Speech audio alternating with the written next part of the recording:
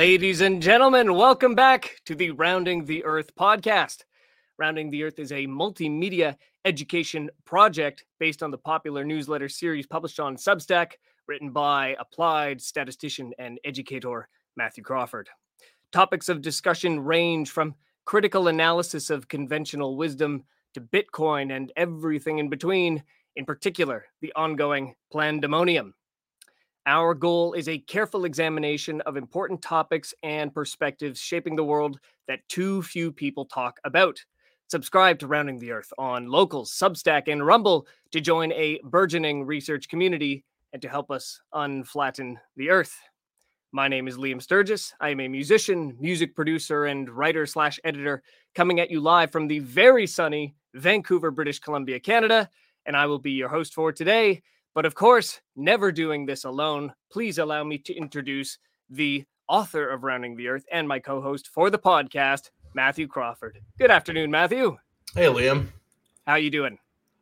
Pretty good. Last night I watched the hometown hockey team here, the Dallas Stars, win Game 7 against the Seattle Crackheads, or Kraken they're called. Yep. And that means that my two favorite teams in the playoffs this year are meeting for the Western Conference. So we're having fun here watching them, which is it's nice to be able to take a break from all the Plandemonium work.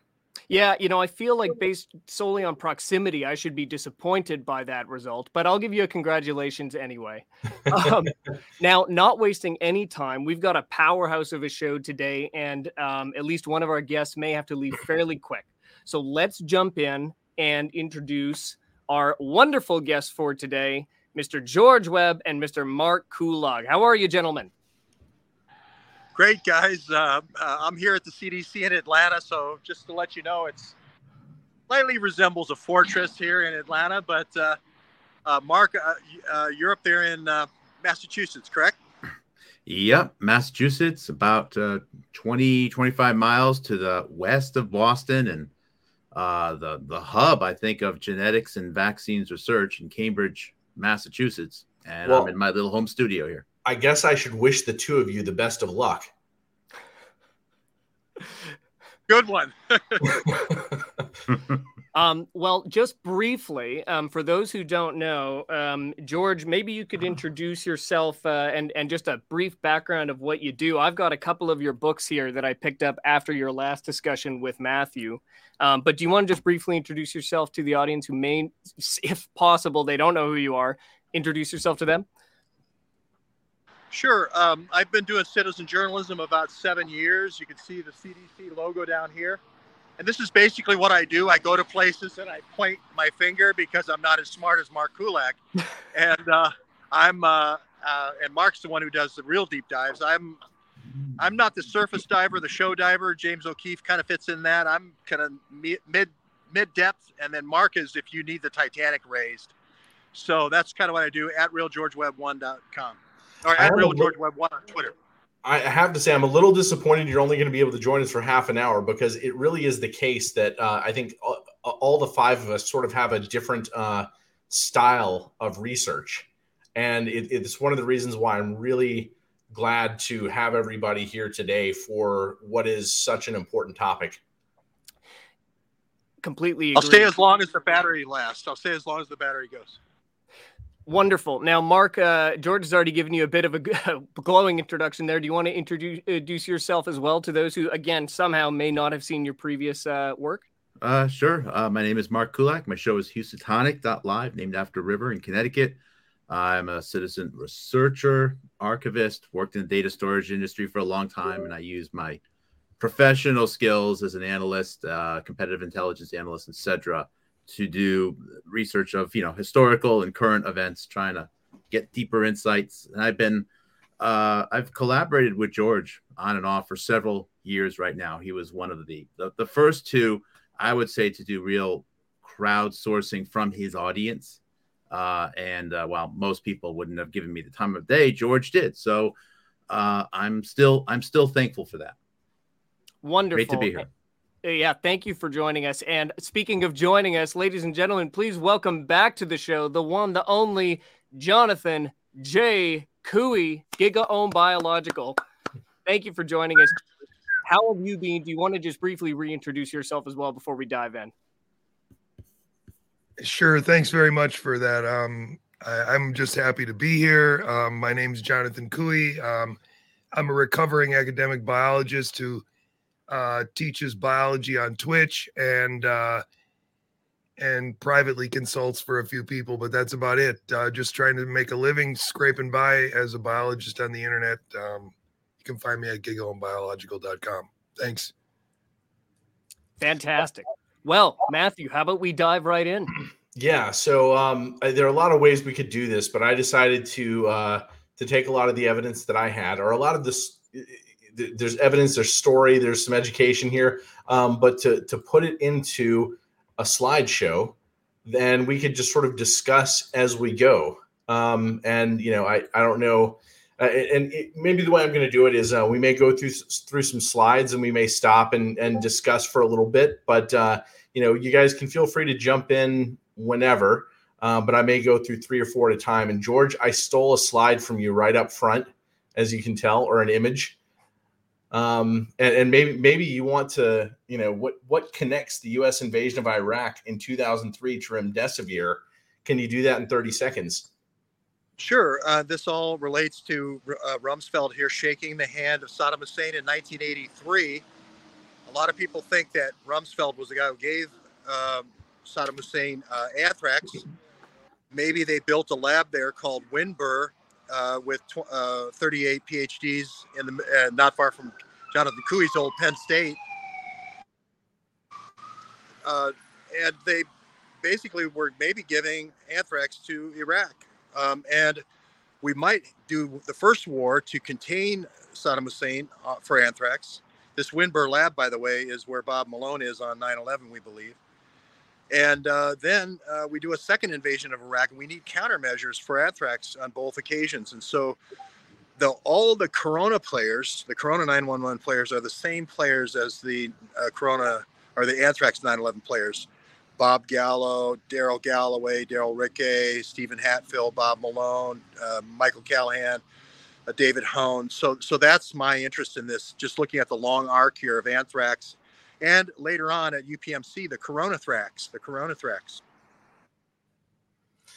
Well, let's dive right in. We'll start out with, let's do a brief history of Remdesivir. And I did steal a little bit just directly from Wikipedia. So I'll go ahead and any place I didn't say Wikipedia, there's the citation. But Remdesivir goes back to 2009, originally created to treat hepatitis C and respiratory syncytial virus, which oddly just sort of emerged out of season somewhat recently. But it didn't work. And so they came back and tried it for Ebola and Marburg. And, it's been found to have in vitro effects on some viruses, which really isn't that hard considering that viruses die when exposed to things like sunlight, right? Like it's actually hard not to kill a virus in vitro. So I mentioned that just because, I don't think it really ever showed any kind of particularly great promise, prior to now. But, it was Gilead Sciences and some U.S. government and academic institutions. We'll come back to some of those later. And then I guess U.S. AMRID jumped into the game a little bit. But it was never approved anywhere in the world for anything at all whatsoever before the Plandemonium. So, it was given an orphan designation actually in 2016, which is something that it allows the drug companies just to have a different legal status in order to possibly have some chance of recouping costs. So it's kind of on the back burner and not approved anywhere in the world. Any thoughts before we move on? Well, I mean, Rumsfeld was the chairman of the company of Gilead, and his handpicked person was John C. Martin to do all those, not just that vaccine antiviral, but also Hep C and also their HIV vaccine. So this has had a long history with John C. Martin at Remdesivir. Yeah, and the company changed kind of quickly. Gilead was founded in 1987. Original name Oligogen. I don't know if I'm saying that right. But yeah, we've got Washington University in St. Louis, which was where I went to college, Johns Hopkins School of Medicine, and Harvard Business School. And so very quickly, somehow, he gets in contact with Donald Rumsfeld and convinces him to be on the board of directors like a year after the company's founded. So Rumsfeld's not running the show yet, but he's on the board of directors. And the company, right now it's a biotech company in the early stages. And so they're working on making small strands of DNA, antisense therapy, early on. This is even like pre Human Genome Project, which I was actually part of for a scarce few weeks in 1995, right after they finished sequencing the human genome. But this is before all that, so it's very early on. But the company evolved pretty quickly. And here's Donald Rumsfeld. And by the way, that is a make-believe picture of Donald Rumsfeld with a nuclear bomb going off in the background. That's just the way I imagine him. I don't know why. But yeah, he was named chairman of Gilead Sciences in 1997 and was there for a few years before, for the second time, becoming the Secretary of Defense. He was both the youngest man to become Secretary of Defense and also the oldest, which is an interesting piece of his story. So, thoughts here, Mark? Oh, you're on mute, Mark. No. I'm enjoying it. Yeah, the company has they struggled to come out with products until Tamiflu, I think, was their first big product. John C. Martin, who George mentioned just a little while ago, was their CEO for almost 20 years, starting in, I think it was 97, 98 up till 2016, I believe. Yeah, and they kind of bought and sold companies. And John C. Martin's father, I think, didn't he synthesize NAC? Is that correct, George? There was some. I don't know that one. I was just going to say I would throw in Donald Rumsfeld as the shadow Secretary of Defense during Ronald Reagan and George Bush as well, because the PEPFAR and so forth, with all the stuff with Ronald Reagan, really was a shadow defense program. And also the Scoop Jackson, Mark covered Scoop Jackson Foundation was a sort of a front. Now it's Bill and Melinda Gates, but I don't know about NAC. That's a good question. Jonathan Couey would have a much better angle on that.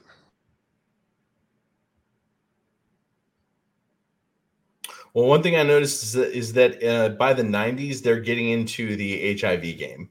And yeah, they got Tamiflu, but other than that, they seem to have started to focus more on HIV specifically. And but then more recently, let's see, 2003. What do we have going on here? Well, during the avian flu pandemic scare, Gilead Sciences' revenue from Tamiflu almost quadrupled to 44.6 million. Wow, that seems like a pedestrian number these days. That's the kind of number that would have been scandalous for people to hear back then, right? I mean, these days, if you're not saying billion with a B, I mean, you're just talking about like belly button lint, Well, if you want to look at their anti-HIV drug, it was also made through a false flag terror campaign that was 83, which created a presidential emergency plan for AIDS, which was PEPFAR. All the same people that were in all your favorite players for coronavirus, Birx, Redfield, Fauci, all came out of PEPFAR. So I would argue that all of the blockbuster drugs Jonathan C. Martin did came from sort of terror false flag incidents. Interesting. I can't remember the name of their HIV drug, but it was a blockbuster, and it was extremely expensive as well. Well, more recently, they've been into kinase biology and chemistry. They acquired Arresto Biosciences for $225 million. They acquired Calistoga Pharmaceuticals for $375 million. I don't know these names. Anybody here? Well, I'll just say this. Jonathan's the expert. So, Jonathan, I'll defer to you, but there's a lot of work in silencing the immune system. The immune system has chemical messengers called interferons and interleukin, IL or IN, usually abbreviations. So if you can quiesce the immune system, that acts as a sword for your side. You can cause a cytokine storm in your enemy. That's a good thing. They get very tired, flu-like symptoms, shortness of breath, heart attacks when they exert themselves, and then you quiesce your system. Dr. Frank Plummer talked about this with HIV. So a lot of these small peptide chains, 10, 12 amino acids long peptide chains, can be analogs or look a lot like these chemical messengers. So a lot of these companies are involved, antisense and silencing RNA is what it's called. A lot of them are these short chains that Bob Malone is modeling in a computer program with Annie DeGroot of Epivax. And Mark's done a lot on CompuVax and the computation involved with these small chains. We'll get back to it. Another one of the co-founders of, and I just had to go through back in my notes. I haven't looked at this stuff in a while. Of Gilead is Harold Weintraub. He was born in 45. He actually studied under Francis and Crick, where he did his postdoc work, and eventually he joined the Fred Hutchinson Cancer Research Institute up in the Seattle area. And Fred Hutch is huge. They definitely were on the forefront of trying to find different ways of doing gene therapy in the 1990s. They got into some trouble with it with respect to some bone marrow transplants. University of Washington had the largest fetal cell tissue bank in the world in the 1950s, 1960s. So there's a lot of dark stuff revolving University of Washington, Fred Hutch, which came out later, of course, in the 70s, which not many people get into.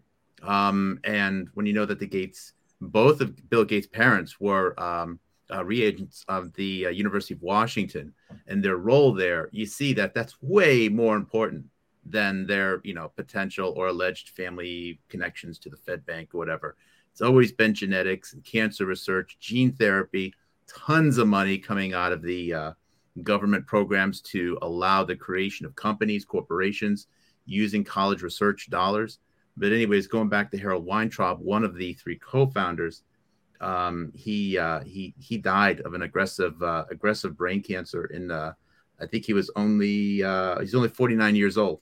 In 1995, not too long after really Gilead got started going. So the company does have a little bit of a legacy of some of the forefront scientists there succumbing to early demises. Well, before we go too far, maybe we'll just take a quick look at the fact that there are a lot of the ordinary things that we expect these days from pharmaceutical companies, funneling kickbacks, lawsuits over intellectual property, and all that kind of stuff. Now let's move to the story that's probably a little bit more important for most of the audience. It's good to have some background, right? It's good for people to get a sense that these connections that we've talked about already, somebody could probably write a book already on what we've talked about, but how did Remdesivir get to be the standard of care? And on the left here, this is actually the beginning of a chapter of a book that I was writing back in 2020. What I'm doing is I'm going to early 2020. February 4th, Chinese medical researchers declared the urgent need to identify effective antiviral agents to combat 2019 nCoV, which was the original name for SARS-CoV-2, or might have been the original name for SARS-CoV-2. The letter goes on to detail how chloroquine and remdesivir showed greater promise than other candidates during in vitro tests conducted by Chinese researchers. Well, that's interesting that for whatever reason, whatever things that they might have tested, they have hydroxychloroquine, which for anybody in the audience who doesn't know, hydroxychloroquine had 17 years of research backing the notion that it was going to be a good candidate for stopping coronavirus. whereas remdesivir had never really worked on anything. So you've got literally the most repurposed drug perhaps in the history of medicine, and something that has never worked. And in China, they picked up these two. How amazing, right? So, and then, on the right, that's actually part of the letter. That is actually the beginning of it. And so, early in 2020, we've got the question that's going around: are there any viable coronavirus treatments? Can I just make a quick comment on the pairing of hydroxychloroquine and remdesivir? Those are called pairing studies. It's for when you have a cocktail, when you're evaluating a cocktail. And this was used a lot in HIV. And what it allows you to do, allows you to put in a top horse with a dog and say it's a team, and you evaluate it as a pair. And the pair that evaluated that pair of drugs was Zhang Li of the Wuhan Institute of Virology and Michael Callahan of DARPA. And that's how we got the early signal that Bob Malone talks about, that remdesivir might be the standard of care. And also, you're going to find out later how hydroxychloroquine gets knocked out. Mark will talk about domain. I won't steal his thunder. That's his research. Yeah, well, maybe we go ahead and talk about domain now. I've got it in like slide 80 or something like that. But George, if you're going to have to go before that, maybe this is the moment. Go ahead and explain what domain is. Domain's a DARPA program run by the DTRA, Defense Threat Reduction Agency. It's using computational methods. 4 different teams were established. One was at the University of Vanderbilt. In Tennessee, there was 3 other teams. I think one of them was the University of Alabama, Birmingham, where Michael Callahan studied at Southern Research. There's 2 others, but they were 4 teams competing. There was a team up in Boston, I believe, looking at what's known as the regional binding domain. And what it's doing is trying to say, is there a safe, effective drug that's been successful in the market and tested that we could use quickly to stop this pandemic? That's what domain is supposed to be about. And so these supercomputers were used in this process. You have various different versions of this. Bob Malone was involved in this program for a while. His protege, an Air Force colonel by the name of Dan Wattendorf, is really the juice behind this whole program. And I believe he was one of the key guys in Operation Warp Speed. And Wattendorf, there's a lot of information out there about him. Yeah, and I just want to throw this out there. I feel 99% certain that domain is fake. And here's a reason that I'll explain why. Right now, we're being introduced all of a sudden to large language models, and wow, artificial intelligence has moved forward so much. It can put together paragraphs that will convince your teachers at school to give you an A. But the fact of the matter is, people have shown very quickly that whatever biases are behind the information that's being pulled in or programmed into the large language model, you wind up having these massive biases. But even assuming all of that, there are still mistakes within the large language models within just one paragraph of good information. And as far as the information complexity goes, let's say that you have approximately 250 characters in a sentence. The level of complexity is less than 1,000 nucleotides long. And that even assumes that we know exactly what nucleotides are to the same degree that we know what letters are. So the idea that we are looking at like tens of thousands of nucleotide sequences that make up all these amino acids and that form proteins and all this kind of stuff, the idea that we are at that we can hit that with today's computing power, or even tomorrow or ever. Like the idea of getting to that level of complexity, you're going to use up all the energy in the sun trying to compute that. Okay, so let me take a shot at how they did the data reduction. I agree with everything you just said. It's more than the atoms in the universe probability. But what they did was, the reason why the domain program's called a domain is they just worried about the part of the molecule, the antigen and the epitope, that's called the regional binding domain, which is, like you said, a short section compared to the whole DNA of the, let's say, 30,000 base pairs. It's a short, like 1,000 base pairs. But they went even further. Let's say my fingers define, I'm sorry to try to do this right. The fingers define the regional binding domain. They went with the subdomain strategy. Short proton segments, not proton segments, short oligonucleotides, 10 was the number they used. And they just did one of the fingers. If let's say there's 5 fingers in the regional binding domain, they just substituted one finger. And this actually did happen with a company Mark has covered as well, called Icosavax.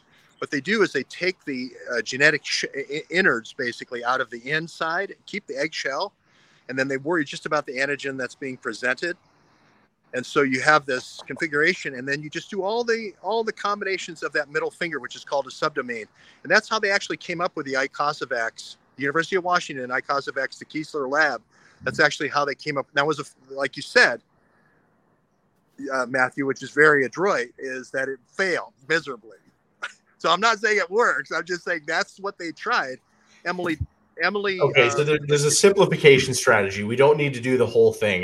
But then I'm going to point out that if it worked, we'd be doing this for every disease that ever was. And we would just be spitting out things, and we would be testing how closely they matched. But the fact of the matter is, in biology and in medicine, mechanisms are really, really hard. We are only a decade out from discovering why aspirin works. Right, mechanisms are really hard, and it feels like to have a successful program like that, you would need mechanisms. So I still feel pretty secure saying that I don't believe that this program. I think that it is literally a fabrication, and that maybe you need a salesman to sell that fabrication.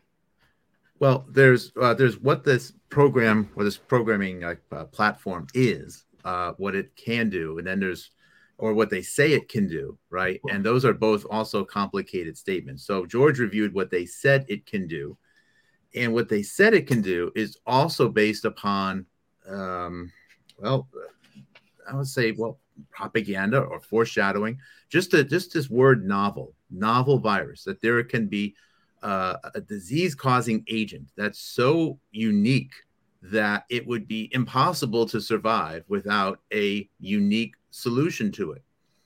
Somehow, as far as we know, humans and most animals have made it pretty far without having to use computers to design solutions to problems. But now with something novel, the threat is so serious that this is what we need to do. So there's been a sales pitch there that goes on, that's been built up for many years with multiple outbreaks, to convince us that this is something that we would need. And that's part of the description of what the product is. So just right there, before we even get into the technicals, right, that is assumed, because if this need of novel solutions to novel viruses doesn't exist, then there's no reason to have this platform at all. So right there is everything has to be built upon that. Well, I just want to throw in that there was an attempt with Prophecy. There was an attempt with a program called Reframe. There was an attempt, like Mark, you covered, with CompuVac. Each of these AI models gets better and better. And Epivax, I think, is the last generation, or maybe something that Dan Wattendorf knows about that I don't. But this, like you said, trying to limit this complexity is key to the reduction. And I just, so many things, like you talk to people with autoimmune disorders, and doctors prescribe different portions of that population 8 different medicines, right? Like, a lot of times there isn't even going to be a fit. But I think we should go ahead and move on so that we can get to some other key parts of this. I'm going to point out right here this article in particular. Are there any viable coronavirus treatments? One of the things mentioned in this article is nanosilver. And just for the trivia of this, I want to point out that there was a person who had to go to court over trying to push nanosilver as a solution to this. And they had previously tried to push nanosilver during a prior epidemic also. And this woman, her name is Rima Labo, and she just so happens to be the widow of the former head of INSCOM, U.S. military intelligence, Albert Stubblebine. And So- INSCOM is at Fort Belvoir. And my point here is that there may be a solution that works. They're just not going to tell you about it. They're going to keep it as a private DARPA, because if I shell out the genetics and just make it a nanoparticle and imitate the antigen, I can now privately take all of the things that work in nature and now create a drug library that's a proprietary drug library for me. So, exactly, and getting people to buy into that they need a novel solution to a novel virus. You also need to create an argument to get people to fight over Coke or Pepsi or ivermectin and hydroxychloroquine, and have a religious war about that. And to the point where they are so invested in that argument that they don't even know that there's probably many other obvious things which would already work. Instead, they're they fighting need a about new this thing over god. here. They need a new god, the new AI god, and look who has it for them. Whether or not it's real, I guess we can put a pin on the question as to whether or not it's real. But either way, it's baiting the same solution. Well, there's been platforms that have tried to do something similar, right? And investigative stuff, but trying to reduce the complexity of life down to a few macros in an Excel sheet is it's very difficult to do that. And we're been suggested that someone has been able to do that. I don't think that's possible. They may have repurposed something else, a slice of it, and renamed it. And again, it's part of creating the narrative of, oh, guess what? Novel virus. There's some novel solutions, potentially repurposing some things. Oh, it spits out an answer. Oh, Remdesivir. How about that? I guess we should trust it because it's a computer, right?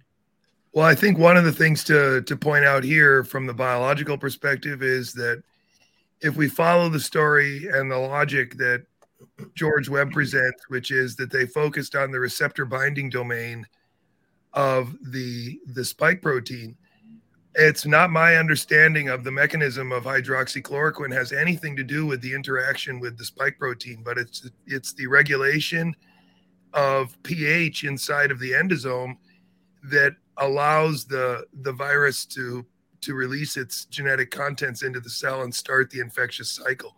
So the computer program, if it was aimed at this relatively mundane idea of identifying proteins that would have likely three-dimensional interactions, then in no way, shape, or form would it have any propensity to identify, for example, Remdesivir as a drug that would do that. Remdesivir is a drug that interferes with the replication process, again, completely not associated with the receptor binding domain of the spike. So the whole principle that they were using that as a target underscores the idea that it couldn't possibly have been useful in finding those drugs. And when it didn't go ahead. I just want to clarify, because I think there may be some confusion as to whether or not hydroxychloroquine was one of the drugs that Domain spat out. It's my understanding it's not. The list I have is Remdesivir, famotidine, celecoxib, which is a Pfizer drug for arthritis, and then Mectizan, so ivermectin. I don't think hydroxychloroquine was spat out there. Just as a point of clarification. And that should have made anybody in the room scratch their head. Right, but we'll move on. We'll move on, but I think they pointed at the H2 histamine receptor, and that's why they got the answers. That's why they got all the antihistamines with the high binding affinity. Celecoxib, is a allergy, and then the other one is for stuffy nose. So yeah, but we'll move on. So this is that March 20th article in Intelligencer again, and when it gets to Remdesivir, it kind of poo-pooed hydroxychloroquine in the article. It focused on the fact that it has side effects, which is kind of funny because the side effects are lower than the average medicine that's approved. But with Remdesivir, they focused on this quote: "improved the clinical condition of the first patient," which I wonder how they determined that. I mean, most people just kind of get better, right? I mean, how do you know in a 1-of-1 trial whether or not the medicine helped the person get better? It seems kind of presumptuous, but there is this first patient.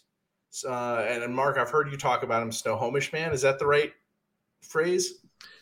Yes. The first person who was identified symptomatically, presumably, as having the COVID-19 disease, America's patient zero, a 35-year-old Asian male who lived in the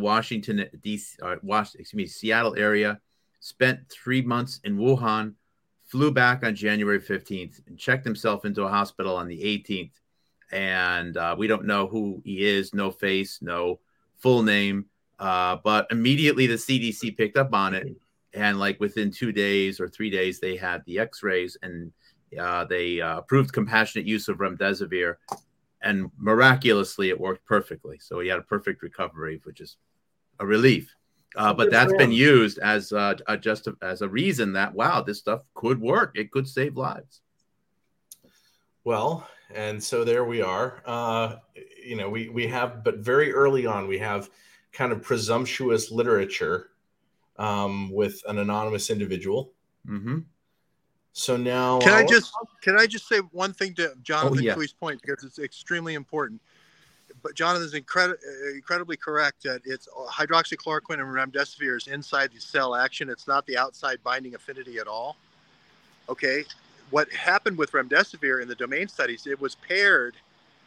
It's again, this pairing of subverting the remdesivir below as the standard of care. So if you read the domain studies, it was paired in with famotidine, it was paired in with celecoxib, etc.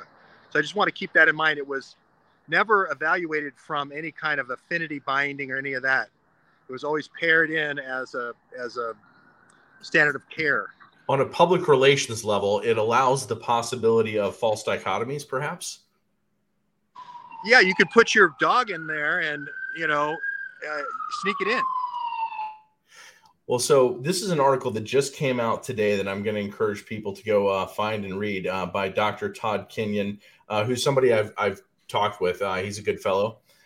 He was writing about the Diamond Princess, and I learned a little bit some new stuff from this article, but it was good for me to revisit this because I feel like I have so much better grasp of just reading about this now. But, there's thousands of people on this cruise ship. And because one person had gotten off along the way who tested positive, that was the excuse for just like beginning to lock down everybody, right? So you have thousands of people on this cruise ship, median age 69 years old. And by the way, I looked up actuarial tables of 69-year-olds. You should approximately have like 1 in 70-ish of them should die each year. And because the mortality curve, ramps up so quickly, I'm going to say you would expect 1 in 50 of these people to die each year out of let's just call it, you've got 2,666 passengers. So you would expect, 60 deaths a year. So 5 per month. And we'll look at what happens here. You have 14 deaths over little over 2 months when you might expect 11, 12 or something like that. But this is following a very stressful experience in which about a fifth of them got were tested positives for SARS-CoV-2. And this is supposed to be a pretty deadly disease amongst the elderly. But ultimately, when you look at this statistically, this should say there's no real panic, or maybe there was nothing really wrong to begin with, or who knows exactly what happened here. But I just wanted to point out that statistically, this is not an unusual death curve. But, I'm going to go back for a second because Todd pointed out something that I didn't know. Some of these patients received Remdesivir. I didn't know that. Yeah, that's because of the guy they put out there, which was Michael Callahan. They put him on the USS Pike, which was the Coast Guard cutter off Los Angeles Harbor with the Grand Princess, or the Diamond Princess. But don't forget about the Grand Princess a month before that. Same story in Japan for the early, kind of mass formation psychosis in February. Remember, you had one of these in February, and then the LA one was March. So there was a similar type of mass formation psychosis around this in February off the coast of Japan. And by the way, my understanding is nobody actually died on the boat. Oh, really? The people who died had already disembarked.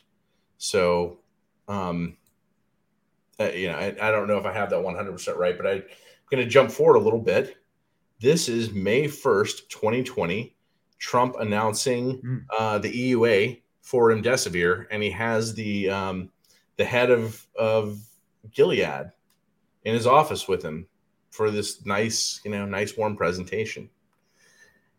Now, I'm going to talk about dichotomies in a little bit different way. This is something that that I felt like I recognized the moment I felt like I saw things wrong. Maybe like beginning of March, I started to pay attention to Didier Raoult's work, and I instantly felt that there was something wrong going on. But especially, I was really convinced on March 19th when I saw the Trump press conference. He mentions hydroxychloroquine and remdesivir, and I feel like I'm watching a movie, and everything just felt so surreal.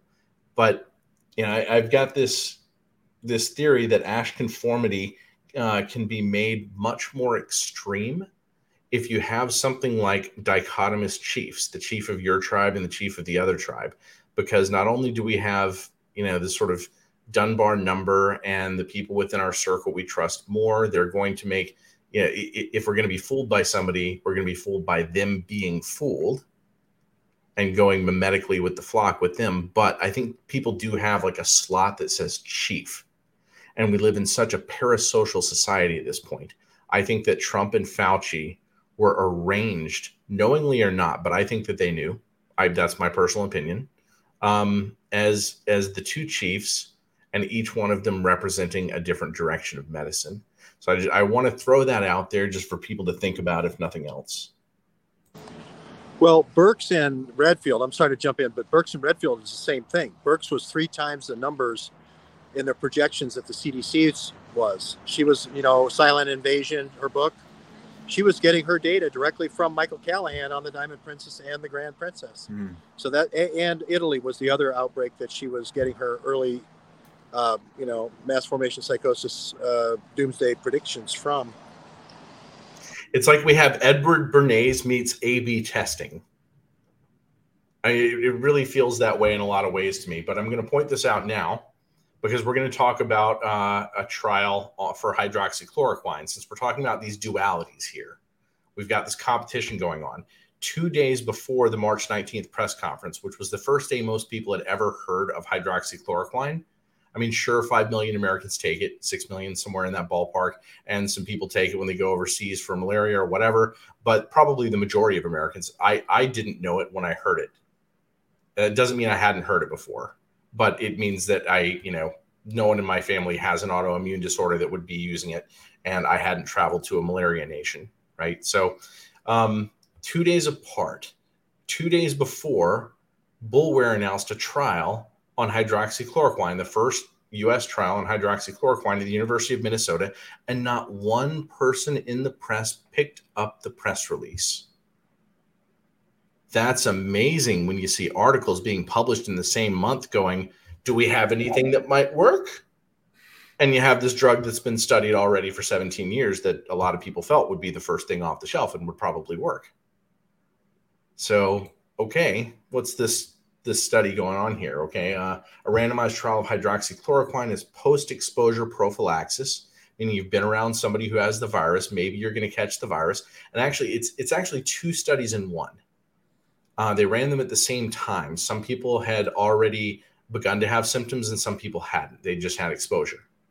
They were both being run out of University of Minnesota. One's called, people usually refer to them as the Boulware study and the Skipper study, but Boulware is the head of all this, David Boulware. So, what were they doing? What did they find? Well, let's take a look at the affiliations real quick because this is going to matter to us. Let's see. I'm looking. I don't see, you know what I don't see? I don't see Gilead. Maybe we can trust this guy. Oh, wait. He just forgot to throw that in there. Oh. So David Boulware is somebody who had, work with Gilead before, but did not mention it in his affiliations or conflicts of interest. So that's kind of interesting already. Did you pick up on that? That's good work. a lot of what we're about to cover are actually my notes from 2020. When I decided we're going to do this, I went back and looked, and I didn't even realize how much notes I'd taken, and some of it I didn't even fully understand until now. It's a lot easier in hindsight. Happens with me too, yeah. But, oh, look, March 24th, 2020, he has a real good new scientific advising job. Advisor for infectious diseases with Revive Therapeutics. The study hadn't even finished. I mean, it was only announced a week ago. Huh.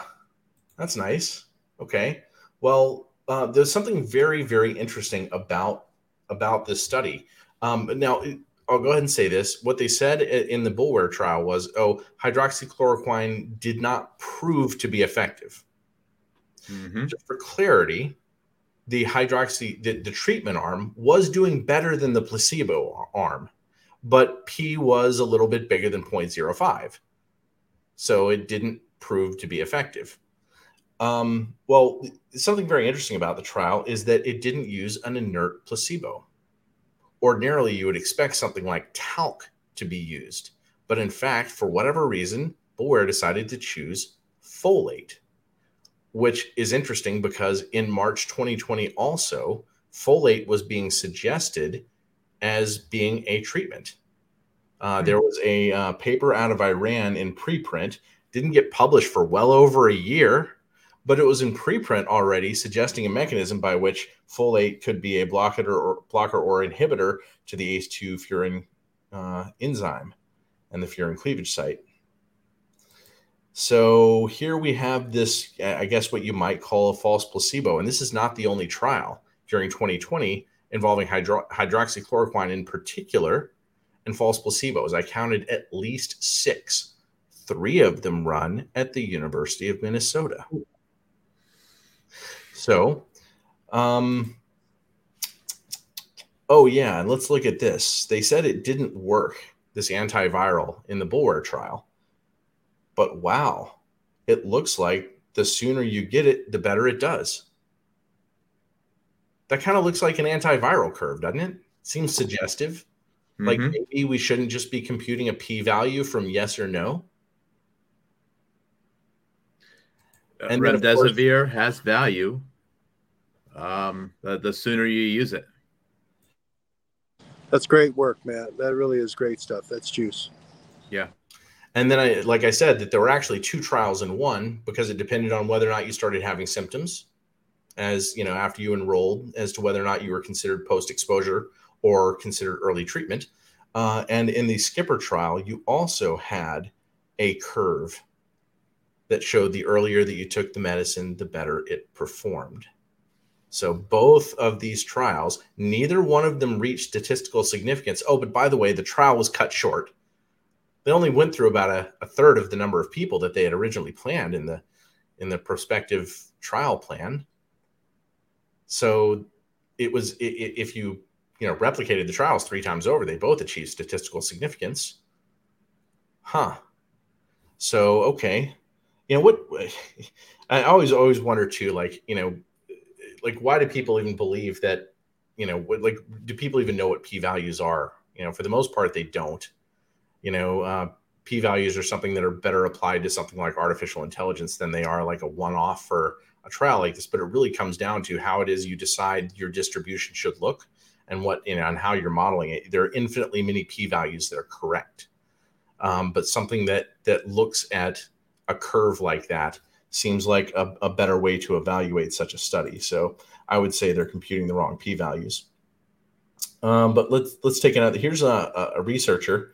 I think he was from Brazil, Watanabe, and he reevaluated the trial. And he said, you know what? They incorrectly computed the time to treatment because these doses were mailed out and they didn't take this into account.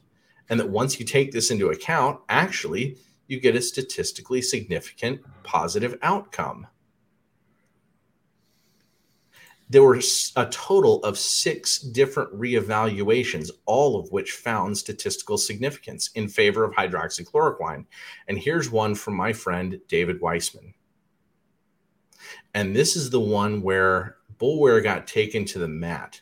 David Weissman published his reanalysis, And he literally took their data. He actually had to go back and forth with the Boulware team and finally pry the data out of their hands and then measure the smallest unit intervals he could. He took out a ruler and was measuring unit intervals, like literally off of a graph, to figure out how long it was to get the best estimate of how quickly people took the medicine after exposure or after symptoms began. And he came up with a positive, statistically significant result. And now what happened with this is he published this reanalysis, and he made comments in the paper, the Boulware paper, with the New England Journal of Medicine, and asked them to recompute the p-value, and they would not do it. They would not do it, and they finally just made a statement: "We stand with David Boulware." And that was it. That's all they'd ever do. So they are standing on, I think they're standing on zero legs. They're doing some kind of a guru floating in the air job. Yeah, you could pay a team. You could pay a team just to screw up other people's studies. Put flies in the ointment, introduce false placebos, introduce false timing, inaccurate statistical reporting, all these things. Get their molecule, get what their molecule looks like, and then farm it out to your lab in Russia, and then have an analog produced, and then get it to market faster than they do, because they're going through the FDA, and we're going to go off market.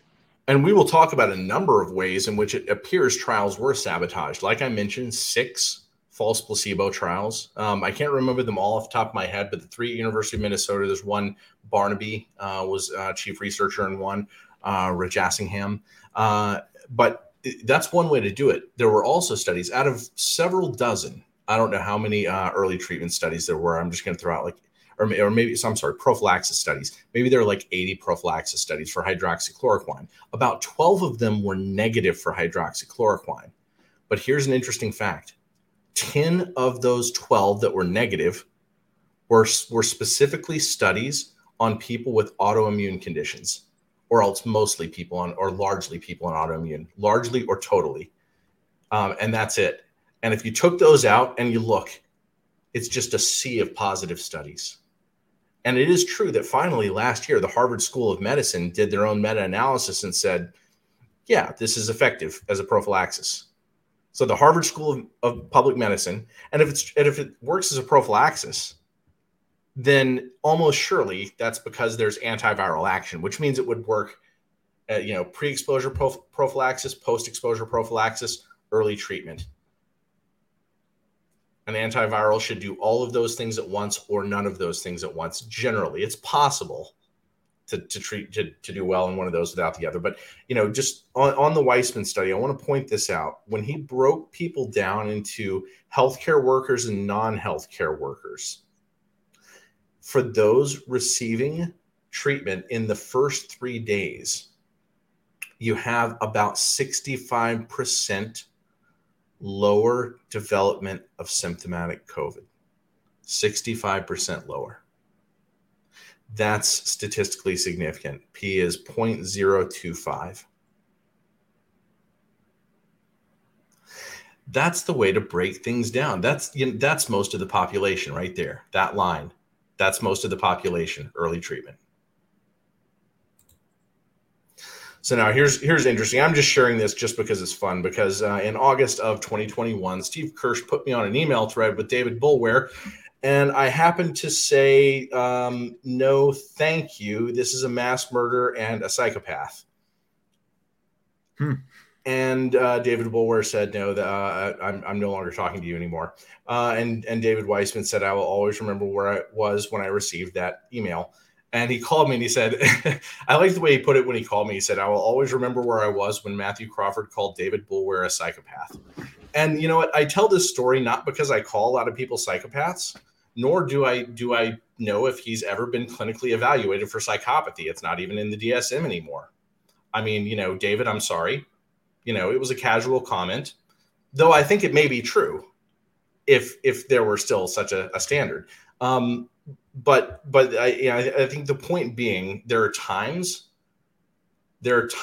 when you've formulated enough of an opinion of somebody that there is good reason to just say so. That's my opinion, and I'm sticking to it. I agree with your assessment. So, who funded the trials at the University of Minnesota? Jan and David Bazuki, and we'll talk about them. Steve Kirsch, and more than a year later, he was still communicating with David Boulware, despite this what seems like a very badly and obviously rigged study, in my humble opinion. Alliance of Minnesota Chinese Organizations and the Minnesota Chinese Chamber of Commerce. And we'll talk about 3 of the 4 of these. But it is interesting to see 2 Chinese organizations amongst the funders of this trial.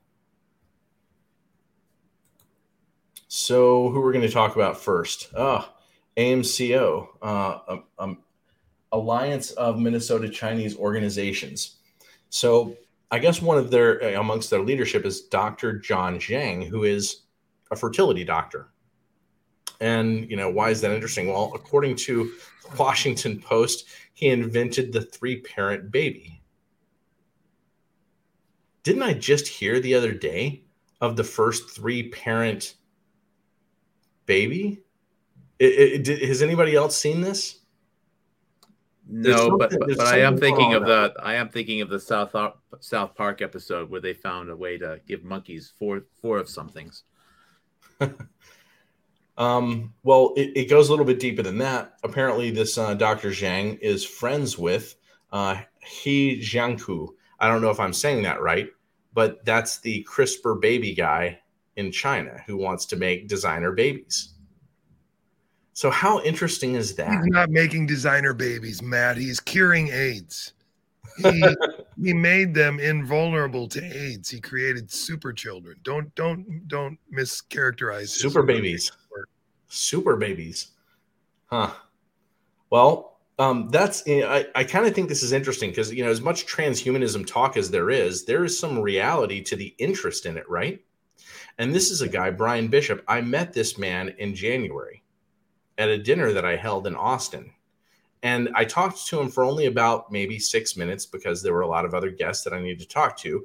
But he told me while we were there that he secretly funded one of the mRNA vaccines using Bitcoin. He's a Bitcoin guy. He's an OG Bitcoiner. Goes all the way back to like the early Satoshi roundtables. He's in some interesting circles, some with the PayPal mafia. He's friends with one of the guys at Roundtable Media who ran the global COVID summit where we gave talks that just happened to be at Rockefeller's mansion in Puerto Rico. Interesting thing about Brian Bishop, he calls himself a do-it-yourself biohacker, but in particular, he was in the Human Genome Project circles, funding some research, literally at a Ukrainian biolab.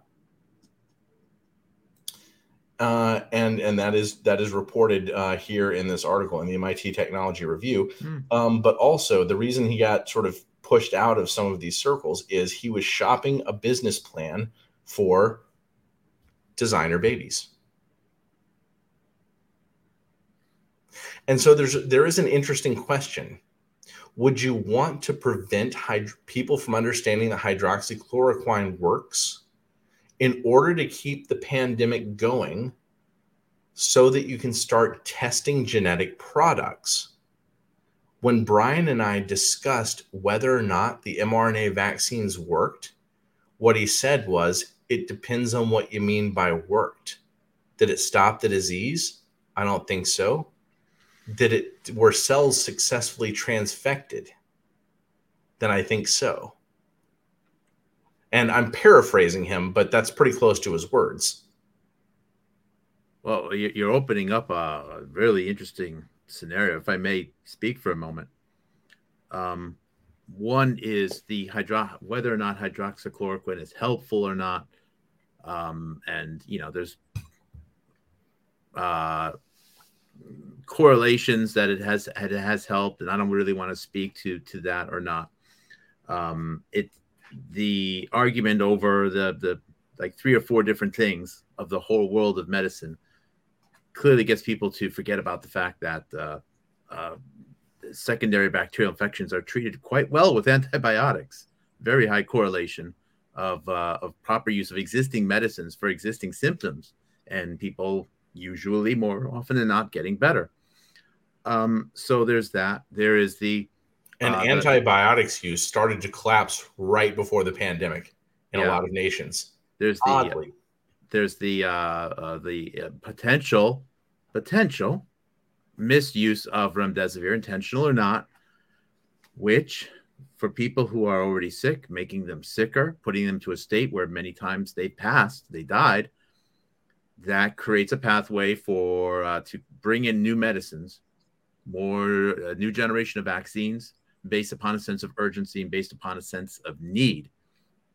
But the last thing there is, you mentioned, were they looking for a pathway to test stuff to get new types of medicine? And this is and I'll make this quick, this is the warp speed story that too many people miss.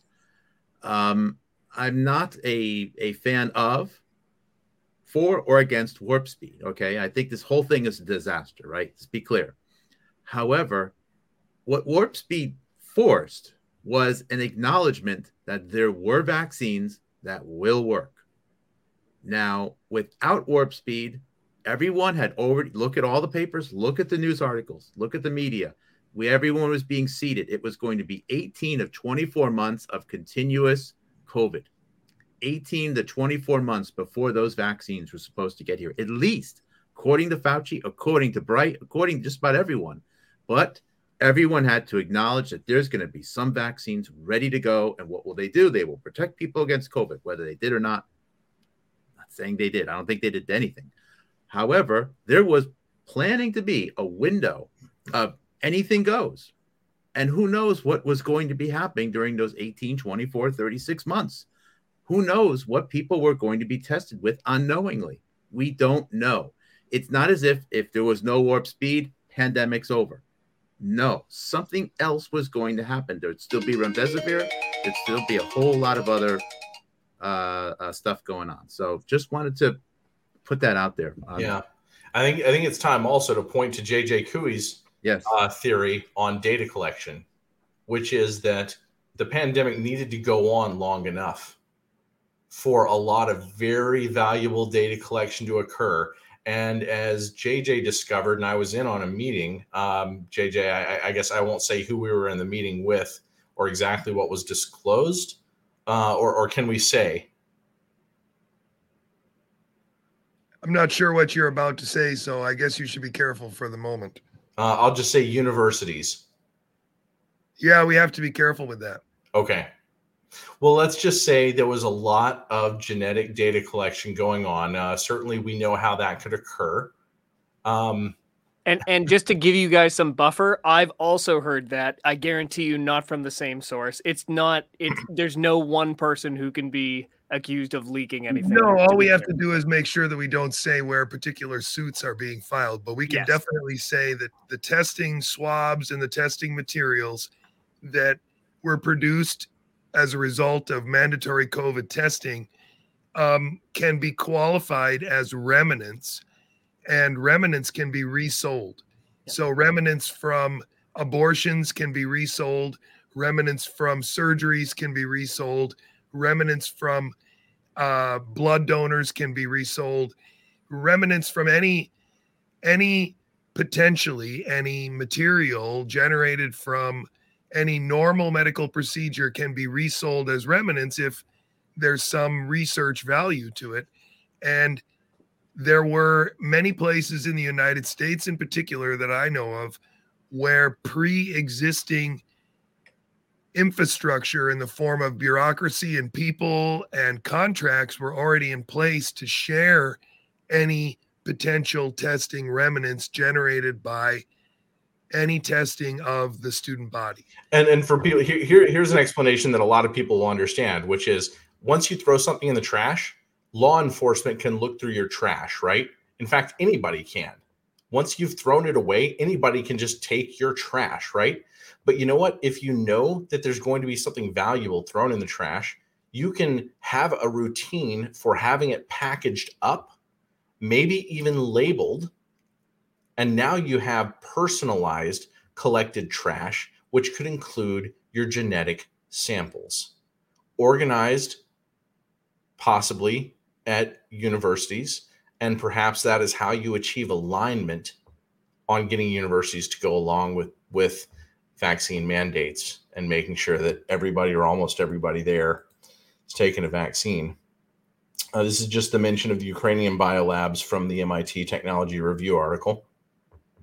But now I'm going to talk about David Baszucki because Steve, it's funny, Steve and I had talked about Baszucki once before, but he acted like he didn't know who he was. But what he said was Baszucki wound up not only co-funding that trial with him, but also giving $100,000 to Steve's foundation for the fluvoxamine trial.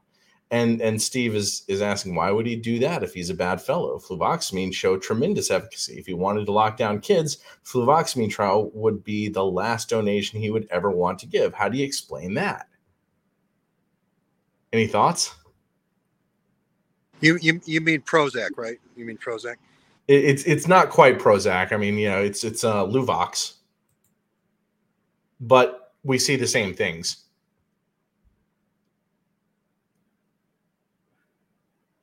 And let's face it, this trial that showed 100% efficacy, I just don't believe that. I don't believe that. And the University of Minnesota has had a lot of medical trial scandals over the past few years. There was at least one scandal of like just totally faked image data. But the bioethicist there, once he started to push back against one of these, actually got ostracized by his peers, and he just went to war with them. But there's been a whole bunch of shady research scandal stuff at the University of Minnesota, which makes me wonder if Steve put that trial in the hands of the wrong person. Whether or not I don't know who designed the trial, so I wouldn't be able to say for sure. I don't think it was actually done at the University of Minnesota, but it may have been concocted there, very possibly, given that we know over a year later he's working with David Boulware still. I still think that this kind of goes back to something that was mentioned earlier too, and it's kind of appropriate to stick it in here, and that is that a lot of these early treatment drugs, they don't have even a viable mechanistic explanation for why they think that this would help with a coronavirus infection. And everything that we know about their pharmacology would suggest that they're mechanistically unrelated to the infection or to the immune response to it. So it is perplexing to me that people put so much effort and time into investigating how a antipsychotic or whatever you want to classify these drugs as would have any potential here. It is as random, quite frankly, as to suggest that psilocybin or LSD or anything else that was primarily understood as something that has psychological effects would be appropriate for a respiratory disease. Well, let's ask ourselves, what would a person want if they wanted to fund a trial that was a terrible trial that tanked hydroxychloroquine and would want Luvox to work, or for people to think that Luvox works? What kind of a person? Oh, let's see. Oh, my goodness. My goodness. His company IPO'd for $38 billion in 2021. That's $38 billion. That's a 3 and an 8 and a B in front of the Illion. Because whose company is Roadblocks? Baszucki's, if I'm saying that right. Roblox. Roblox. I know it's Roadblocks. My kids have that game on. Okay, you may want to think hard about that after we talk about this game. This is like, I think we are gonna not need to, but I'm scared. Go Gadget. Yeah, this is like Minecraft, but with people being able to create the playing field and invite each other in. So basically, think internet. What? Okay, stop. Clear your mind. When people get on the internet, on average, what is the data being passed around? What proportion of the data packets are you thinking? Are you thinking? Oh no, I don't even have to tell you what to think, do I? Okay. So there's a lot of content. If you just start looking Roblox controversy, you're going to run into the same things for the most part. Just think children at risk, children playing games with adults online. Oh my goodness. That's a video that was premiered in the Roblox game with this artist named Lil Nas X. I don't know if I'm saying that right. Giving a lap dance to Satan. That was premiered in this game for children that literally 10 billion hours were spent playing this game by 100-something million kids staying home from school. How do they play? How do they premiere it? Do you know? Because I don't. I've watched my child play this game, and it does seem to be a way to allow like two kids on two different devices to play a game. And I've never caught any kind of advertising or anything in between. Not saying that it isn't there, because I'm not watching all the time, but I'm wondering how they do it and how frequent it is. I've got to investigate. Jay, I wonder, like, among the things they can do in the game, can they go into rooms that perhaps would have literally just like a digital screen set up, and your avatar can sit there and watch the premiere? Not sure if that, I know what you're talking about, because I've seen something like that in Fortnite too. Yeah. And it's VR, people were doing that in various, because of COVID, you could watch a basketball game with a headset on. So I'm sure. I just can tell you that their entire school, any kid that has a device has roadblocks and communicates with each other. They just recently asked me to put Discord on their phones. It's crazy. I can't even believe it. So it is an all-out assault if you think that guys like us are having to question what we should put on those kids' phones. Well, I'm gonna say this. Questioning it. I will encourage people to do some internet searches. Know that in my notes, when I had done searches in 2020, when I first heard about this controversy, that most of even like the links that I had saved were no longer operational. So somebody goes back and scrubs or pressures to scrub a lot of things. But if you just get on Twitter and you type Roblox pedophile, you will get dozens of these tweets a day. And here's one that I've put right up here. Somebody made their own meme cartoon for it. That's, I'm just going to encourage people to do their own research and decide what to think. And then I'm going to move on from here. $38 billion. Just bears repeating. Okay. How did Remdesivir become the standard of care? The first trial that went on in China didn't go so well. So correct. What happened? I guess there were some studies along the way. There was one where people got out of the hospital a little bit earlier if they took the medicine. If you define enough endpoints, on average, you're going to get one that's statistically significant. Think about it that way. You can take colors out of a crayon box and say people who have red shirts will get cancer more than people who have blue shirts. And some proportion of those pairs, you have 64 crayons, you have what do you have? 2016, I think, different pairs of colors. And if 1 in 20 of those are statistically significant, you're going to have just over 100 statistically significant outcomes just pulling crayons out of a box. That's not meaningful at some point. And it happens to be that in some of these studies, they just change the endpoints. This is the NIAID just changing the primary outcome of the study in order to make it fit. That's the way I read it anyway. You can, maybe you can argue a different interpretation. I feel comfortable agreeing with the world's most published microbiologist at the top of the screen. But, some people happen to think he's a quack. For those just listening or can't see, it's Didier Raoult. And I'm probably not going to say that as well as you. I also didn't say it right, I guarantee you. But we're going to talk about him a little bit more in a moment. But, first, here's a pit stop. Wait, why did I put the slide in here? Okay, we've got, yeah. There was this other very obvious fraud. This one published in May 22nd, 2020, was a supposed big data study from 6 continents published by Remdesivir. And most people have heard of this at this point, but I'm going to say 99.99% it was a total fabrication fraud. It was retracted. I told my wife on day one, we went for a walk. I was like, I need to talk to you. We need to take a walk. Tell me I'm not crazy. And I told her the story. Like I read the paper and I thought instantly, like, this is fake. This is totally fake. And she's like, tell me why. I think I convinced her after about half an hour, but the interesting thing about this is the head researcher, Mandeep Mehra, he was at,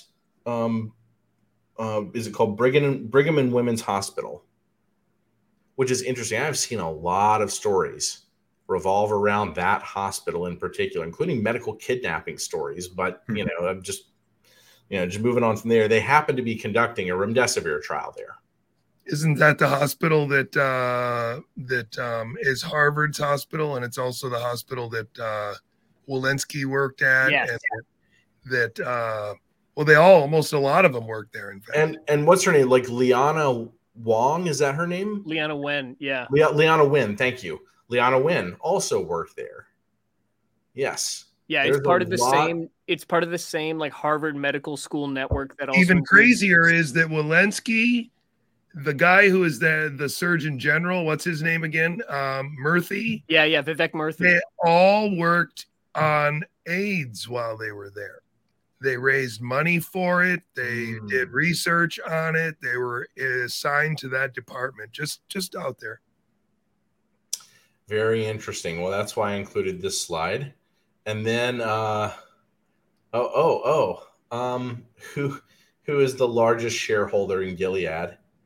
Well, it's BlackRock, and we've seen a whole lot of them during the pandemic, buying homes, sitting in castles in high mountains with fingers at the corner of their mouths. I don't know. Well, Ed Dowd, by the way, Ed Dowd worked at BlackRock. Okay, so what was this one about? In the middle here, I'm forgetting when I was inserting some of these slides for, so let's just see. And what's Ed Dowd's position again? What does he talk about? What does he talk? He talks about the insurance data. And the insurance data is showing what? That like a whole bunch more young adults have died since the vaccines rolled out. Exactly. There you go. So let's see. Under the direction of the WHO, Remdesivir is being tested as an alternative treatment to COVID-19. Currently, COVID-19 is treated with, let's see, 9 members of the panel tasked with determining acceptable COVID-19 treatments have disclosed financial ties to Gilead, the manufacturer of Remdesivir. Okay, this is what this is about. Pence, the vice president, Pence, had a treatment guidelines panel, I think it was called. COVID treatment guidelines panel with 55 members. Seems like too many to me, but maybe you need a lot of people. More guidelines, the better, I guess. So there were 9 who disclosed ties to Gilead out of 55. And what this article says is actually they found 7 more. There were 7 who didn't disclose financial ties to Gilead, including 2 of the 3 co-chairs of the committee. That's at least according to this article. But I'm going to tell you something that I found personally. Oh, and they go on to name names too. So, just in case people want to take note or check things. But I'm going to tell you what I found when I was researching that same panel myself back in October of 2020 was, okay, there were 9 originally on the website, but interestingly, 2 of them withdrew their affiliations to Gilead sometime in 2020. They just, their affiliations to Gilead just disappeared from the website. And that was Rajesh Gandhi originally reported being on the advisory board for Gilead Sciences, later reported just being on the advisory board for Merck, and Pablo Tebas. Now, this one's interesting. Gilead and Inovio Pharmaceuticals. And then later on, he just reports Inovio Pharmaceuticals. Now, why would it be that out of those 16 people, 9 of them would hesitate to disclose financial relationships with Gilead? You know the answer to that. Question is, did they know what the plan was going to be? But at least some of them were nervous about it. What do you think, Jay? I don't know. I don't have a good estimation of these people that we're talking about here. They're farther away from my central understanding and model of all the people that are participating, but they could have been very, very clear. I mean, these are all people that are on the business end of this operation, and the business end of this operation could have been very brass tacks about it and just said, this is the product we're going to push. And how many people knew that it wouldn't work? I bet very few of these people had any concept of how it worked or why it might or might not work, or even the fact that any data that they had, as you and many others have pointed out, was based on early prophylactic use and not about late treatment. And so even that level of knowledge and understanding wasn't really present in the chain of command here, I don't think so. That's an interesting thought. It would be interesting to go through the list and see how many of these people are MBAs and how many are biochemists or biologists of any sort, right? You know who showed some surprise that it was working was John C. Martin. And I remember hearing you say that. He was interviewed in May 2020 on a relatively unknown podcast, so it's just audio only. And he didn't say Remdesivir wasn't going to work, but he was told that there were studies from Fauci that it was looking promising. And his response was, I look forward to seeing the data, which is corporate speak for I don't believe you, right? That's Absolutely corporate speak. You don't say, wow, I expected that. I knew all that work was going to pay off. He was like, well, I look forward to seeing it. And he was very gentlemanly about it. And he dies by tripping on a sidewalk in Palo Alto, California on end of March of 2021. Well, that's a shame. Yeah. Now, he was no longer the CEO. He resigned in 2016. But still, you know, I know that Gilead's as dirty as fire trucks, but you know, I haven't really felt the super dark vibe from what I've seen out of his work. But anyways, just putting that one out there. And also, these guys, they should have disclosed their relationships, what they've known. They didn't have to know that it was or wasn't working or why, but they should have disclosed it. That means that they're hiding something.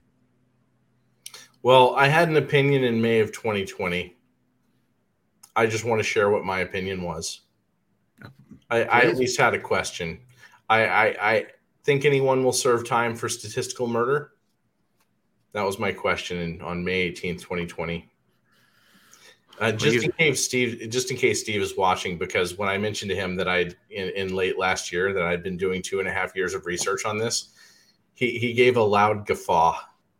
Well, this is still, it hasn't ended, Matt, because what we're talking about here is Remdesivir, right? Which may seem in 2020.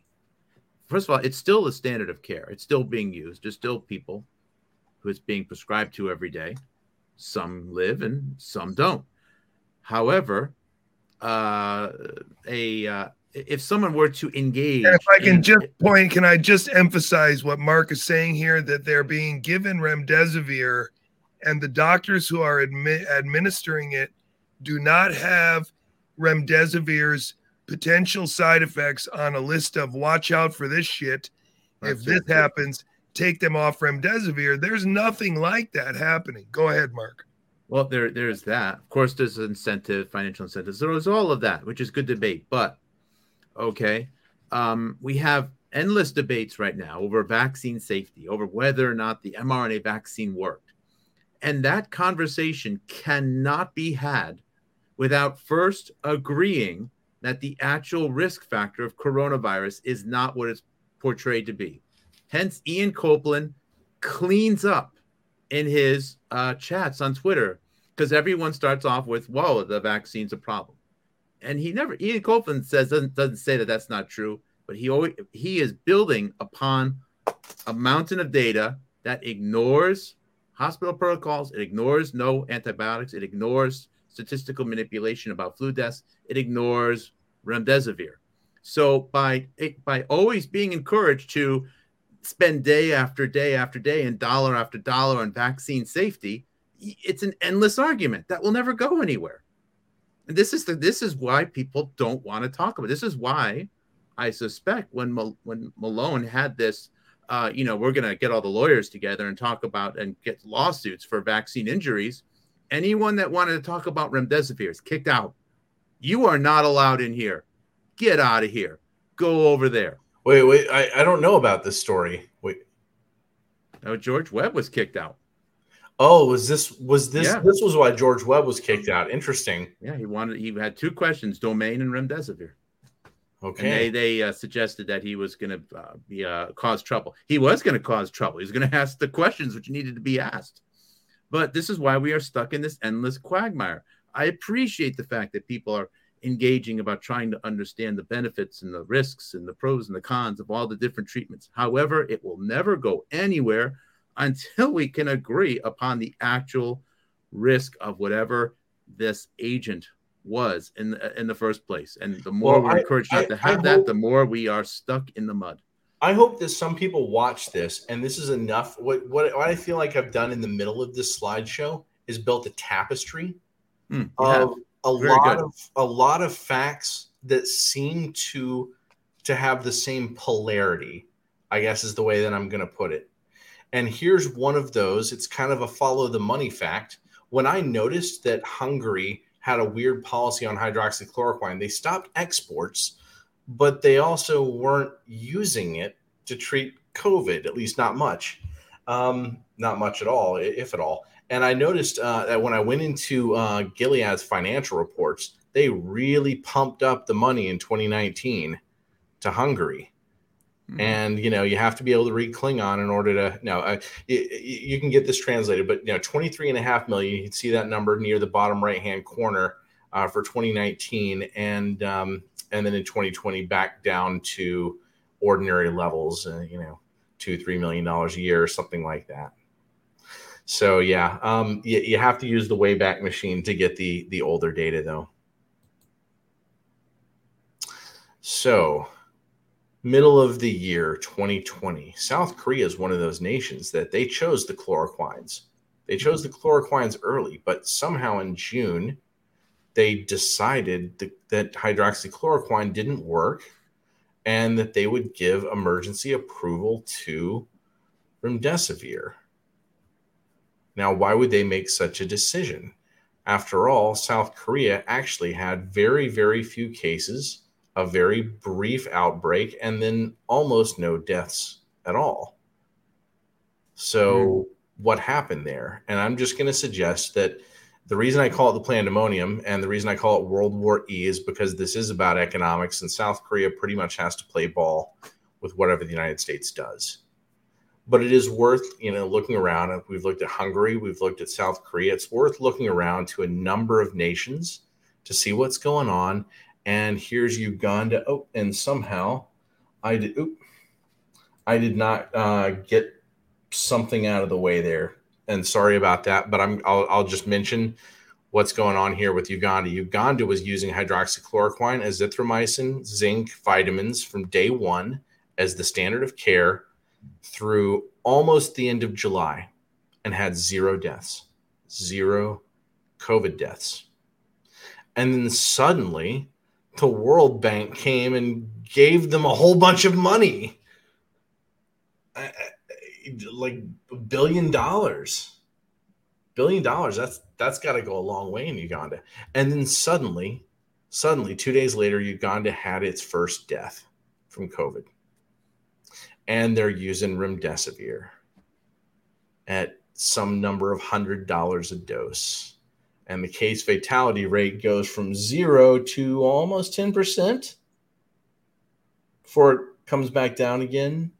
And after it was mid-October when they started using Remdesivir, and you can see the bottom right-hand corner, that's what the case chart looks like. And by the way, that's Southern Hemisphere, so that's summer, not winter. So look around the world.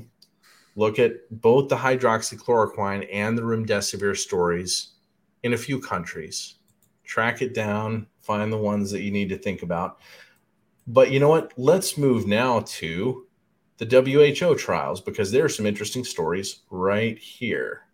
Now, they tested in various of these, hydroxychloroquine, Remdesivir. Oh, look, patients who are already receiving Remdesivir can still be recruited into the recovery trial for other medicines. I wonder if anybody ever went back and rechopped the data to take a look at whether or not the arms were equal and what it showed about Remdesivir. I don't know. I don't think I've read that. But, okay, WHO says Remdesivir flunks. Huh. Okay. So. And what was the date of that announcement? October, it was October of 2000.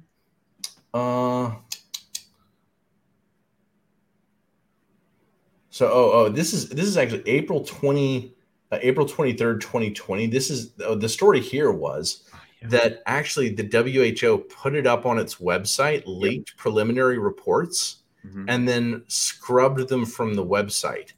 And then their shares tumbled. So this is late April 2020. Yep. They had closed trading they had to close trading for an afternoon. So what's your interpretation? Anybody? I think the interpretation is some truth leaked out via a screenshot, and they needed to clear it up. And then the following day, another study leaked out of the University of Chicago that showed that compassionate care was looking slightly optimistic, and the shares went back up. See, okay. Conveniently. And that story from the next day, that completes things for me, because when I put this in the slideshow, I was like, you know what this is? This is a dump and pump. Leak the bad data so you can buy the shares. It could have been that too. It could have been arranged for that. I would love to see who traded Gilead those 2 days. And maybe I should point out the name Hayden, because we're going to see that name again. Let's see what Frederick Hayden of the University of Virginia School of Medicine. He's the one who conducted the study in China. And we're going to see his name come up again in a moment. But, effect of hydroxychloroquine in hospitalized patients. Okay, this is Pete Horby's study, also, one of the WHO trials. But there's something very, very interesting it's interesting, first of all, that, it's like 7 days after symptoms. So you're not really testing an antiviral very well. Correct. But it gets a little bit interesting when you look at the metadata on that document. Frederick Hayden. Why is the guy running the Remdesivir trial in China in the metadata of the hydroxychloroquine report for the WHO? Can't think of a reason. Somebody I talked to just decided, hey, I'm just going to write an email. I'm just going to ask Peter Horby, can you clarify what role he played? Good for you. Yeah. I'm not going to share who that was, but he was not involved in any way. Don't know why he appears in the metadata, Peter.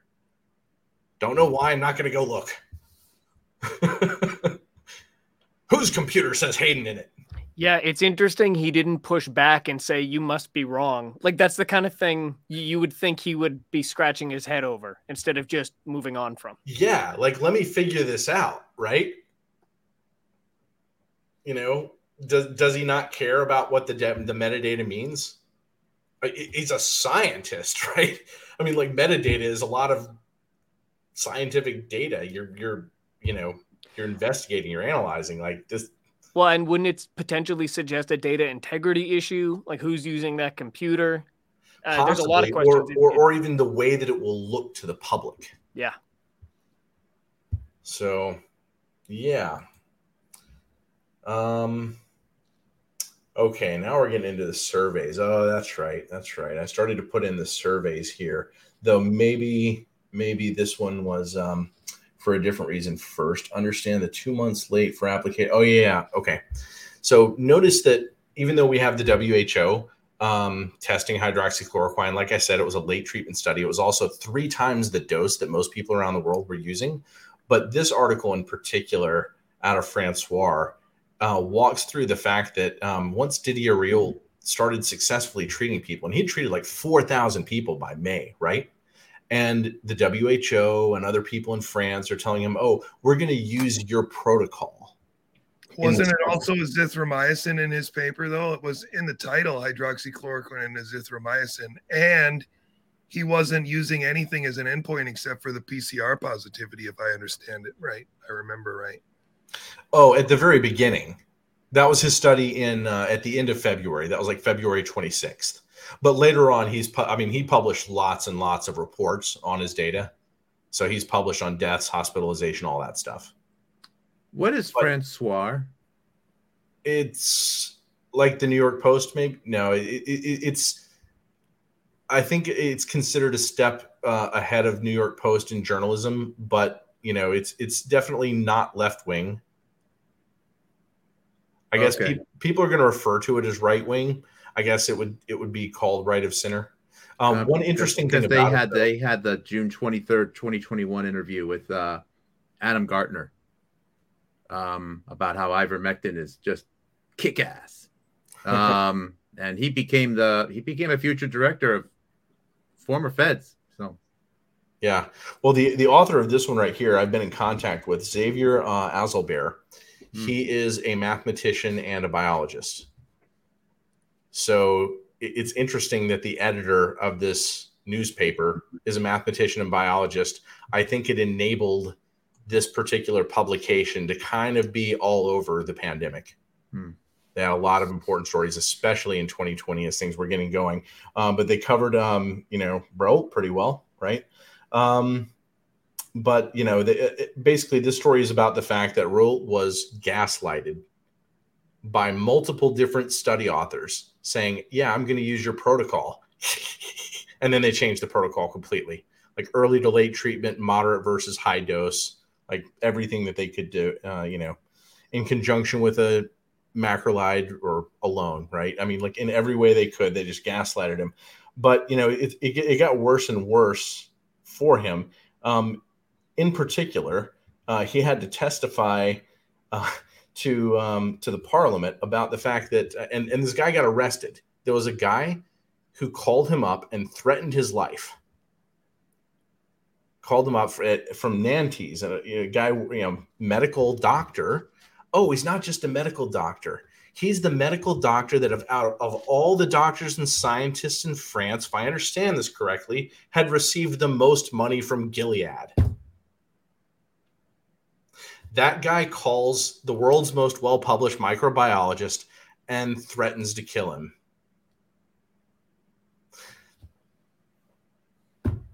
Just another story. Just throwing that one out there.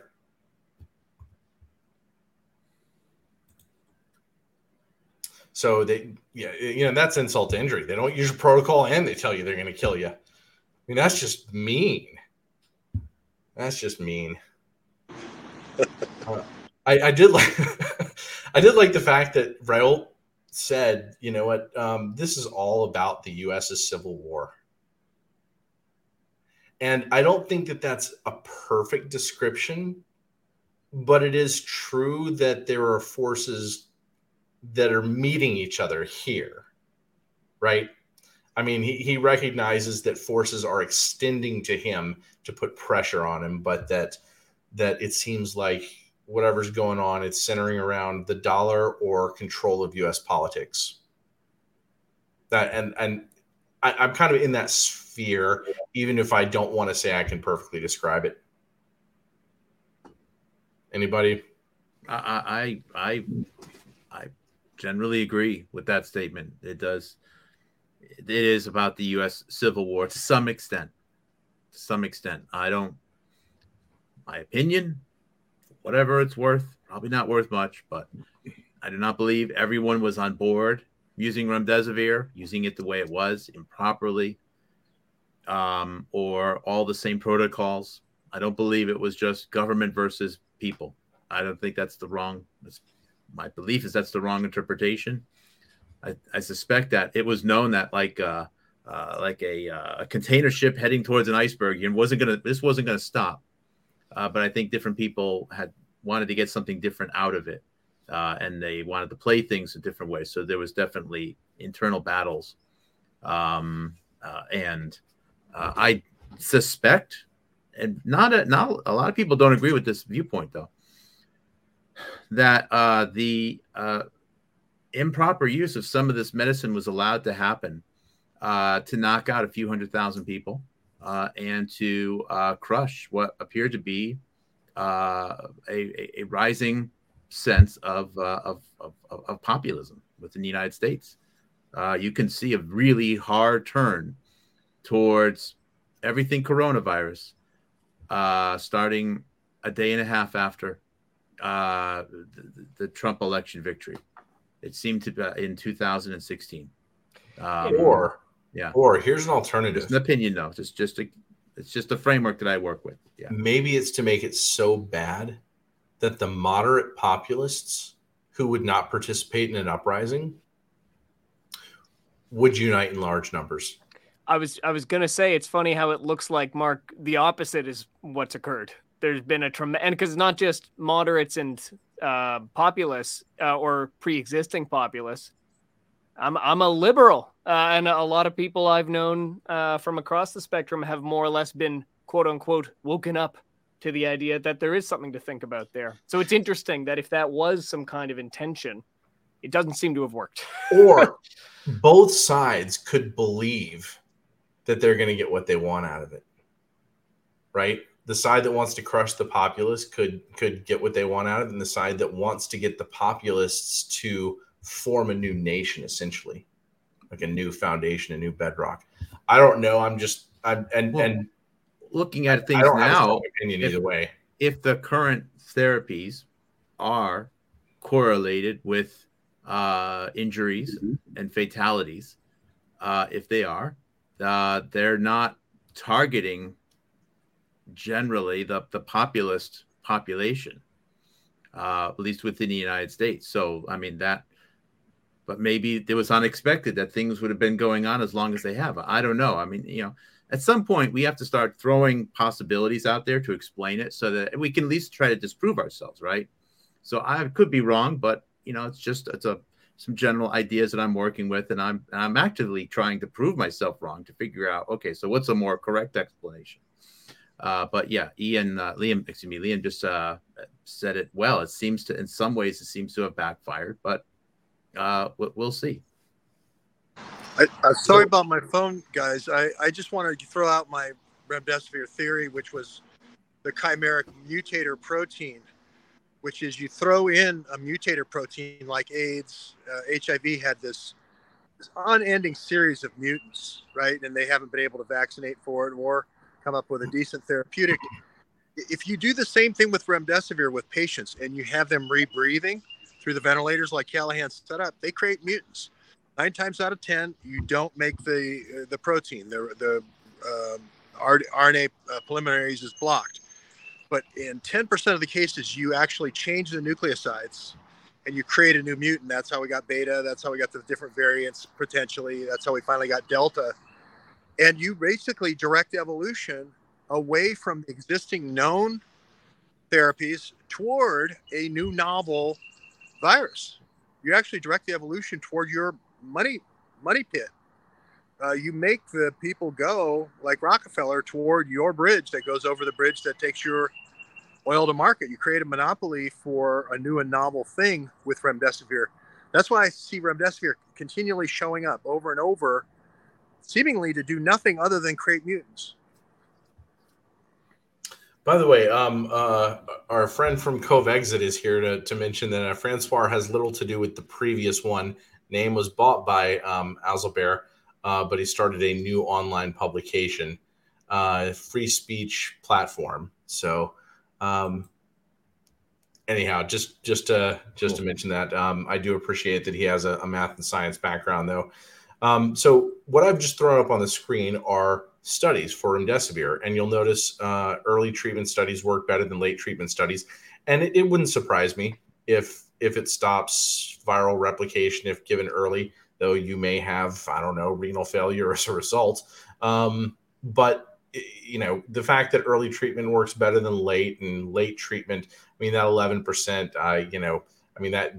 that could be nothing. You could have one fudge study in there that causes all of that result. Wouldn't surprise me if that's the case. I'm not saying that it is. But anyway, I'm looking at this and I'm looking at, the mortality. Wow. Those mortality numbers look so good. Is that too good to be true? Well, these studies are listed in the order that they were published. I want to point that out. And that when we look at the studies that were published after the early going, after the Garibaldi study, suddenly they have completely mixed mortality results, and they're all over the place. There's no consistency, except that, you know what? The studies that are done in Western nations with large pharma complexes seem to go a little bit better. Mm-hmm. It's almost like there's an inverse proximity relationship to somebody's gun. I don't know. Somebody's dollar. These are the results I would have expected. There's too many papers that find ways to show that early use of the product has benefits, and remdesivir, it has multiple potential uses, but one, something that I think we believe that it was designed for was for the battlefield to protect the warfighter against exposure to synthetic, virus-like particles, whether he be or she be attacked by them or possibly even involved in the distribution of them. It just shuts your body's processing of these particles down wholesale. It's not something that you want to be taking, every day. Like early treatment, you better sell it for less than $1,000 a dose. But how many people are going to take something like this virtually prophylactically? It's unheard of. So late treatment, this is because I just said this is not something you want to take very often. It really stresses the body. Now, if you were just hit with something really nasty, well, it sure is better than dying. However, this is not something that you take when you're sick. So if people are sick, almost regardless of what they're sick of, you start hitting them up with remdesivir, they're going to get sicker. It's not something you need to take. And matter of fact, that's the time your body's communication needs to be in order to heal. So it only gets worse. So this is the fine little detail. I used to say remdesivir is poison. I wish I didn't, because I was wrong. It's a tool to use in a specific situation. So was a mistake made to use remdesivir in a situation where it shouldn't have been used, because that appears to be correlated with bad outcomes. And was that intentional, or was that just a horrible accident? We need to know that, and that needs to stop happening.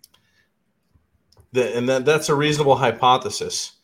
But let's take a look at the rest of the studies, because I found it very interesting that things that you would expect to correlate with lower death didn't, like mechanical ventilation.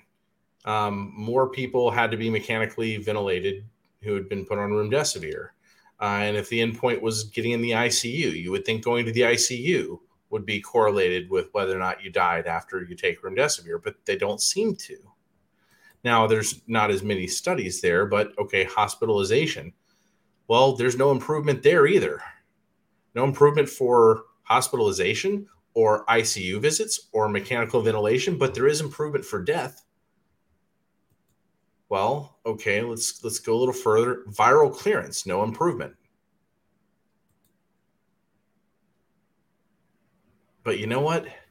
When they started rolling out remdesivir, at least in Minnesota, we can see that the proportion of people who are dying who died from acute kidney injury, renal failure is a very high. It's the known side effect that we worry about with remdesivir, and it just happens to be one of the highest comorbidities for COVID. Mm-hmm. And is that simply because we used it as treatment, that we used remdesivir as treatment? But the hospital data, it looks like it. Now, where we're going next, George, I'm going to quiz you. See if you can name this person out loud the moment you see her. You ready? Okay. Who is it? I can't. It's very small. Tara O'Toole. I can't see. I don't remember her name. Oh, this is terrible. I knew it like 4 hours ago. This is the woman at UAB who headed the remdesivir studies. What's her name? I can't read it either. I don't think it's on here, and I've forgotten it. Oh, well, that doesn't help. Well, she doesn't look familiar to me. I met the president, and I met all these top PhDs, and they had this big day for intellectual property over there at Southern Research at UAB. And there's a lot of tension going on here because somebody feels like they took all of the Alabama Birmingham PhD work product and privatized it through Southern Research, and they got robbed, and Michael Callahan being the key guy, and now they're trying to hold on to their IP. That I can tell you right from the president's office is going on right now. And that's where they do their high throughput screening. This is why I say high throughput screening sometimes is, just a robot testing 500 different things in their library. Their library has 26,000 compounds. So sometimes you just test the crap out of stuff and see what works, see where you get signal. And that's why I think they were so important with the Gilead drugs, the Gilead HIV, the Gilead Hep C, and the Gilead Remdesivir. But again, like Mark is saying, everybody, JJ Couey, you could do great in the well plate, but that doesn't mean you're going to do well in the mouse. It doesn't mean you're going to do well in the monkey. It doesn't mean you're going to do well in the human. I got her name. Dr. Jean Marazzo. Marazzo, that's right. Thank you. Wow, I wish I had a Liam to give me answers like that. That's awesome, Liam. Yeah. Interesting bit of trivia. My wife was, if we hadn't moved to Dallas, she was going to go to work for Southern Research Institute, doing high throughput nanopore sequencing. I actually met the guy who did the nanopore for the micro tubulin or whatever it's called, or micro something. But it's using the actual pore that cells use, and they use it to read the ATG sequence. That's the nanopore guy. He's actually there at he invented it at UAB. Yeah, my wife may have worked with him while she was getting her PhD. Anyhow, moving forward, I brought this up because she was in the middle of 2020. She was preaching against hydroxychloroquine, right? Like getting on the news. And I wrote this post to tell my friends, you like look at what the relationship is here, right? So, why is Alabama the best place to get away with murder? It's called Presidential Directive 6666. No. 33333. No. All the DNA is the same, and nobody has dental records. But oh, that's the funny one. Well, actually, I wanted to tell you that JFK signed the Operation Mongoose or whatever it was. I think it's presidential record. It's like 12333, but it's not. I can't remember what it is now. But it's the record about the federal government can go in to the University of Alabama, Birmingham to ensure the safety of the civil rights of the students. It's the George Washington in the doorway of the UAB. Not George Washington. I mean, George Wallace. George Wallace. Yeah. And that presidential directive is now what enables the Alabama Birmingham National Guard to do operations outside of Alabama, right there from the airline base in UAB. So Southern Research is more than just Southern Research, I think. They can run actual covert operations and spraying operations, Zika type spraying or whatever operations in the Latin American there are a whole bunch of C-130s there, or in the case C-135 tankers that can be retrofitted for spraying. So I just wanted to throw that in there. I'll get the presidential directive here in a minute. Could it be Executive Order 11111? Yeah, that's it. 11111. Yep. Yeah, are you serious? Yeah, I found it. It looks to be it matches all the details that George just laid out. Oh, that's so QAnon. Yeah. Read that order, though. It allows the National Guard, which normally Posse Comitatus is not allowed to leave state lines. It allows them to do operations outside of. I can send a National Guard from Massachusetts into Alabama to guarantee the right of the student to go to the UAB. And now I can use that against Posse Comitatus. But more importantly, I can send a C-130, a DynCorp C-130, and I can spray some kind of paraquat or whatever, and then do sample collection. I can send Michael Callahan down there and I can collect samples. So it puts them in the driver's seat, or in the pilot seat, I should say, for the virus vaccine game, for testing, because they have this presidential authorization, Alabama National Guard, Air National Guard. Well, one more little piece of trivia. And I don't know if for sure we can answer this together, but I bet we can. So some of Remdesivir, I don't know why Remdesivir was developed in multiple locations, but it was developed at UAB. It was developed at UNC Chapel Hill, which is where Ralph Barrick is, of course. And was it also developed at University of Washington? I know it was tested at UNC a lot. Ralph Barrick's involved in testing a lot of stuff. I don't know if it was at University of Washington. I know the UAB, University of Alabama, was the one that I've heard is the place where it was developed. Well, Barrick, that Executive Order 11111. I guess there has to be one. It just seems too silly. It is silly, but what I'm saying is, if you were going to try to write into somebody's genome, you would be best to mimic genes or mechanisms, human mechanisms that already do that. When do we know that happens? Well, when the cell makes protein or when the cell divides. When does that happen? Well, when there's RNA polymerase around, when there's DNA polymerase around, when there's reverse transcriptase around. And so you just basically copy those kind of molecules. If you look at Remdesivir, it's actually a form of ATP. The ATP molecule is the energy molecule, obviously, for citric acid cycle for our bodies. So now I can patent things that go in the citric acid cycle for the energy cycle, oxidative phosphorylation in the mitochondria. But now also ATP is the side chain on the nucleotides and nucleosides, right, in all of my DNA. So I can hang something off of the ATP and make it proprietary and make it patentable. And they did this with uridine. The uridine, pseudouridine replaced uracil as a nucleoside in the RNA. It's patentable when you put in your own nucleotide, your own nucleoside. Right. Just doing something artificial to make it patentable. Yeah, this is going to be so dangerous over the next few years if this is what we're experimenting with. Rumsfeld put together 2 amino acids. Rumsfeld put together 2 amino acids at Searle and created NutraSweet and patented it. 2 natural amino acids slapped together created NutraSweet, a new product.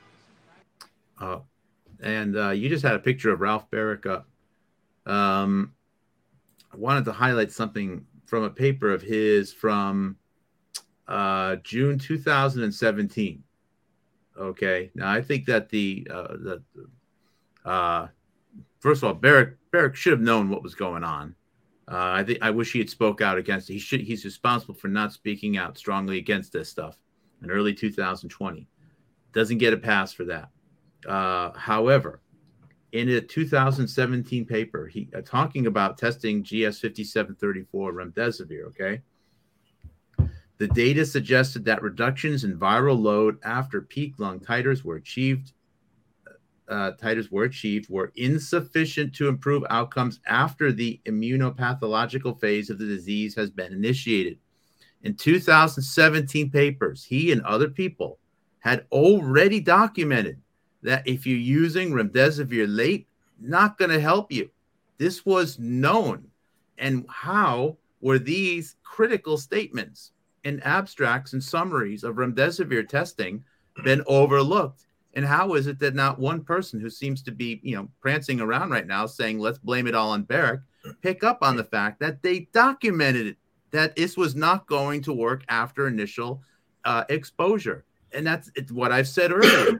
This was developed for the warfighter, for all of these synthetic agents, protection and potentially having a role in protecting them while doing distribution.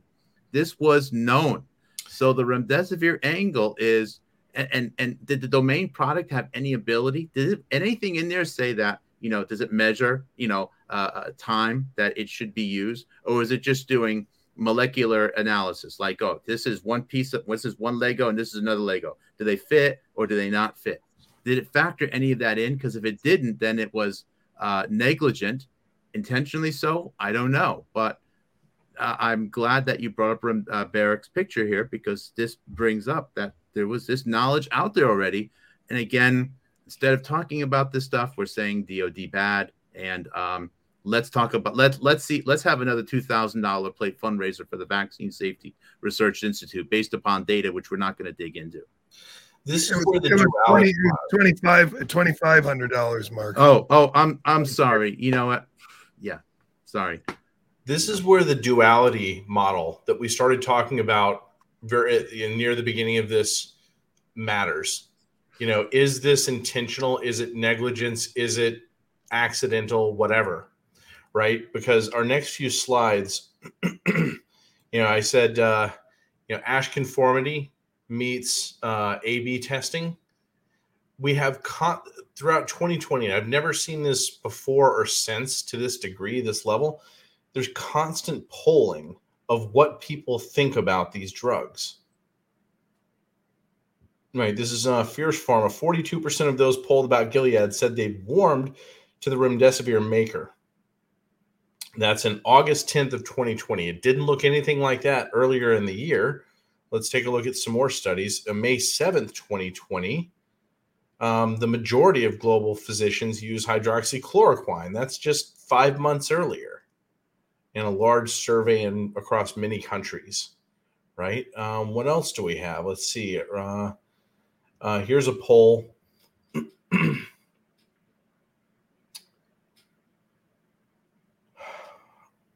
Verdict has conducted a poll to assess which is currently the most promising therapeutic drug or class for COVID-19. Analysis of the poll results show that remdesivir, either alone or in combination without drugs, is considered the most promising drug or class for COVID-19, as voted by 22% of the respondents. This is October. So we've gone October, May, October. We're looking back and forth. Later in the year, remdesivir, earlier in the year, hydroxychloroquine. But by later in the year, you only have like 5% of respondents voting for other antivirals, and that's it. Like, hydroxychloroquine had just been beaten down at that point, but the studies looked better and better as the year went on. All the crap studies were earlier in the year. Let's see, is this one more? No, this is just China approves chloroquine and kicks remdesivir to the curb. So they did exactly the opposite. Exactly the opposite plan. And we lose George and Mark while I was reading. Am I that bad at reading? They got him. It was pretty brutal indeed, but that's right. I don't think that's why you lost him. We have been going for over 2 hours. I do have another 25 slides left. Maybe I'll push through them a little bit more quickly. I think so. Just to clarify, Mark looks like he might be back. I'm going to guess George's phone overheated again. Yeah, my estimation. So Trump gets experimental drug at curbing severe illness. So between these two times, May and October, when the public opinion shifted, oh, look at who we have. David Boulware started advising the president in May of 2020. The president stopped using hydroxychloroquine and started using Regeneron. And David Boulware said, I'm not surprised that his doctors are using Regeneron, but also he used Remdesivir at the military hospital. So wait, sorry to clarify, Trump himself received Remdesivir? Yes, he did. Earlier in the year, he was using hydroxychloroquine as prophylaxis, but then he stopped at some point. David Boulware, I think, was one of, or maybe his own doctor, but Boulware was advising as of, I think, sometime in May. And it's funny, I was actually getting online and seeing if I could poke at him and ask him questions and see if I could just kind of needle a message to him in the middle of 2020. And after I'd done that for a few days, he got in an interview and complained about Russian trolls. And I think he might have actually been talking about me. Anyhow, I just, here's one more. Gilead rebranded Remdesivir as Covafor in India, just to make it sound like it was like a new COVID drug, like specific to COVID. You should take this one because that's what it's for. It's Covafor. Or like Fabiflu better. Fabiflu sounds really safe and effective. Sexaflu? Okay, wait. I really want to make sure this is correct because I think there's been contention as to whether the R word that Trump received. It's my understanding he only received one of the two, and that it was Regeneron, not Remdesivir. Is that how confident are you? No. I'm pretty sure. I've read this multiple times. Okay. I think he received both. Or, you know what? Frankly, I don't. These are reports, right? Yeah, of course. Given what we've seen, let's just say everything here is a report. Yep. Yeah, understood. Yep. It's not clear. I've seen it both ways. The confusion of the name lends itself, whether it was intentional or not, to be confused. I'm not sure what he really sees. I suspect it was just Remdesivir, but again, I too am just reading reports, so who knows? So I mentioned that there were a whole bunch of bad hydroxychloroquine studies. I mean, Regeneron, just Regeneron, not Remdesivir. I'm sorry. I think he just got. I'm sorry to cut you off, Matt. I apologize. Right. CNN does say that he got both. CNN says that he was given a 5-day course of Remdesivir that started on October 4th, 2020. And then it mentions that this became the first therapy drug issued an emergency use authorization. But they do report he was given Regeneron, Remdesivir, dexamethasone, supplemental oxygen, zinc, vitamin D, famotidine, melatonin, and daily aspirin. Interesting. And nano silver. And nano silver, I'm sure, indeed. You forgot about the nano silver. Yeah, nano silver, which is not to be confused with small denomination coins from pre-1964. Ditaz on Rumble just said, let's base it on which drug has more Instagram followers. Facepalm. I thought that was a valid criticism. Well, I'm just kind of going through here, showing that even in the media, like in October, even Ars Technica and Science are starting to go, like this Remdesivir story is kind of a head scratcher. Mark's screen is still not visible. I don't know if he's got an image available or not. That's all right. I'm kind of pushing through a little bit faster at this point, but you know what? Here's one that we've already discussed, that we discussed at the beginning while Mark was still here, or while both Mark and George were still here. This is late 2019. We've got this domain program. And then Pfizer agrees to manufacture Gilead's coronavirus drug Remdesivir. And, I threw this in here just because I found this and I just thought it was interesting. And Pfizer does have just an amazing distribution network. We know that much. But you know what? Oh, Mark, I got this one from you. You know what this is? What does this represent? I see a stock chart. Yeah. I see stocks going up in November 2019. Is that correct? 2022. I don't know what we were looking at here. Okay. I got this observation from you. Oh, yeah. Was that election time, right? Yeah. Yep. When it became clear that the Republicans weren't going to take the House and Senate, suddenly the stock price of Gilead surged up big time. Yeah. And by the way, this is the stock price for the last 30 plus years, it looks like. And I just want to point out that it's right at the end of 2012 that Gilead just booms. 2012. When was I guess? Well, Ebola's around that point, and West Africa Ebola outbreak 2013. Yep. But it keeps going up through 2016, or maybe middle of 2015 is when it peaks. What kind of sense does this make? What's the signal? A Trump presidency seemed problematic. That's interesting thought, but it looks like it starts going down from the peak before Trump is elected, if I'm not mistaken. I'm actually just wondering if the run-up, like end of 2012, beginning of 2013, is it possible that planning was underway, that the dollar was dying, we knew something big would happen, and we knew that pharmaceuticals would be involved? Mm-hmm. But how does it compare to either the rest of the pharmaceutical market or the stock market as a whole?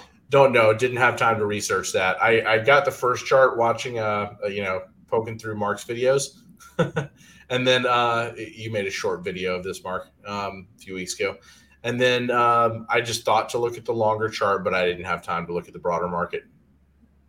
I do know this, that health stocks went up like an order of a magnitude after Obama passed the ACA and we were post-mortgage bond crisis. So there may be some relationship there. And look, Robert Malone got suspended following 666 people on Twitter. That's a little cute. But he got all kinds of attention, thrusting toward Rogan. And, I'm just pointing out, May 3rd, 2020, Ed Dowd has a real interesting predictive thread. May be worth going and reading. But I'm going to go ahead and, since we've taken so much time, I'm going to try to get us through this last part more quickly. Just a reminder, Malone and Kirsch were kind of, they put themselves out there at the same time, Dark Horse Podcast. Yep. And I've got one more study to talk about that relates to Steve Kirsch. Misinformation super spreader.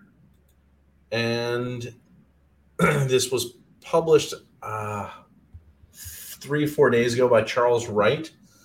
Turns out that Steve funded a trial in which the standard of care for a lot of patients was Remdesivir, funded by the COVID Early Treatment Foundation. And it's interesting to read through this. It's also interesting to read his shirt. And I don't know if you can read this. I can't read it at this point. I knew what it said before, but it's like person who shares accurate but inconvenient truths that conflict with the approved narrative. Yep. But the interesting thing is those labeled with this title are Gone? I think he's gonna say that are proved right within a few months or sometimes years. It's watchmen. So something like government and its watchmen. Yeah, okay. That part I thought was interesting because partially due to Mark and just a conversation with Mark and just sort of rethinking everything over and over again, I have actually grown to wonder if the Plandemonium or World War E involves a non-state actor. And in fact, when Robert Malone talks about fifth generation warfare, it almost sounds to me like he is telegraphing the fact that one party is a non-state actor. Yeah, but couldn't that also just refer to the social media companies? If you want to call them the government. But I think this is being a little more plain than that. I mean, one of my hypotheses of World War E is globalists versus the United States of America. If you had to define the two strongest entities in the world, those might be perfectly reasonable descriptions. And then where do you sit them? Because for me, the most obvious place to put this would be somewhere like the City of London or the financial industry or banking, because at some point we have to call a spade. Who are the people that are ultimately pulling strings? Are the people who hold the purse strings, I would believe. So anybody with a weaponized pile of money or control over a weaponized pile of money. And this may also be why World War E is weird. I've often referred to the military banking complex because I say, in civilization in a kingdom, the bank needs to side with the military, and the military needs the bank for financing. Right? There's a symbiotic relationship, but perhaps there is a point of instability in which one of these is trying to gain the upper hand over the other, which previously had the upper hand. Mm-hmm. Throwing it out there, or maybe the American banking system was strong enough for a while, but I don't even know what I'm saying there. But I do think about the Rothschild Empire, and the Rothschilds, of course, banked John G. Rockefeller, who created pharma medicine in the U.S., whose son then created the Trilateral Commission. Mm-hmm. And then we had 40 consecutive years of Trilateral Commission presidents. 40 consecutive years of presidents who were mentored by or took, I'm just going to say, orders. I mean, it sounds like Reagan answered the phone and said, okay, I'll take Bush. That's the story, right? But David Rockefeller, Brzezinski mentored Obama later on, and he was there through, Carter, Reagan, Bush. Clinton was mentored by David Rockefeller. Yeah, 40 consecutive years. So when I look at that, and I think globalists could have been planting themselves in a lot of levers in order to be able to futz with the machinery of the United States and possibly even cause an autoimmune condition by which U.S. citizens want to tear down the body of their nation. Just a thought. Just saying it out loud right now. I don't think it's too crazy of a thought. I mean, a lot of us have been circling this idea from different angles. The controlled demolition of America is something that I've often called it. It's getting both sides to call for burning it down to the studs, basically. And Robert F. Kennedy Jr. has used that language before. I've heard Robert Malone use that language before. I've heard people as disparate as Kevin McCarran use that language before, where everything just needs to be burned all down. And I think irrespective of whether you come from the extreme left and say that the whole system is so corrupt that it should be brought down because of the systemic racism, or if you say that because they're lying about everything and that's why it needs to be burnt down. But both sides of that equation result in the same outcome, which is the destruction of the American democracy, or the American republic, as I guess we should call it. And Jay, I'm fairly certain you yourself have used that language. I'm having a vivid memory of one of our previous conversations together. And I think the reason this matters is if people can be sort of fooled into accidentally doing that. Like if we wind up... I mean, a nice little example of it is this idea that Americans, there's fringe group of Americans on both sides that are advocating for one possible solution being a constitutional convention. And in reality, a constitutional convention could be the easiest way for us to flush everything down the toilet, because by opening the Constitution up for editing, it doesn't guarantee what edits will go in. You don't vote for a constitutional convention and agree on what you're going to change until after it's open. And at that stage, if anybody lied in terms of their intentions on getting it open, we're screwed. And in reality, that's where we are already for 40 years. People telling us a story about what their motivations are and then not following through with it. And you could go and put this in a million different perspectives, but this is really how they do it. And the solution to the pandemic may have been a planned solution to a problem that they themselves created. And I think most of us are there right now, where we believe that it's just a question of, what degree to which everybody understood that they were part of an orchestrated event, whether it's, you should take advantage of the inevitable, or whether you should take advantage of being on the same team, or whether you should just, keep your head down. I don't know. Everybody's controlled in a different way. There's not one explanation. And I said this to somebody earlier this morning on a private call, that I think an easy way to summarize how we've been controlled in a lot of ways is to give a bunch of people a set of talking points, A, B, and C, which are largely irrelevant, but correlate well with reality. And then prohibit everyone from talking about X, Y, and Z, which are the crucial points to discuss. And as long as you keep everybody arguing about A, B, and C, and have all of your performers arguing about A, B, and C, where they don't agree about one of the three things, then it seems like a really constructive conversation to have, when in reality, you should be talking about these three things over here. And I think once we start to acknowledge that there are people who have been talking about A, B, and C from the very beginning, even before A, B, and C should have become relevant, you can start to identify people who have been part of the distraction machinery all along. Well, one way or another, I lean toward Steve Kirsch and Robert Malone being on whichever side wanted for Remdesivir to wind up being the standard of care. Because if you judge the motivations by the outcomes, that seems to be what they've been a part of. Now, it's very possible that either or both of them were fooled. But it doesn't feel to me like either one of them is waving their arms around saying, on this topic, we were fooled.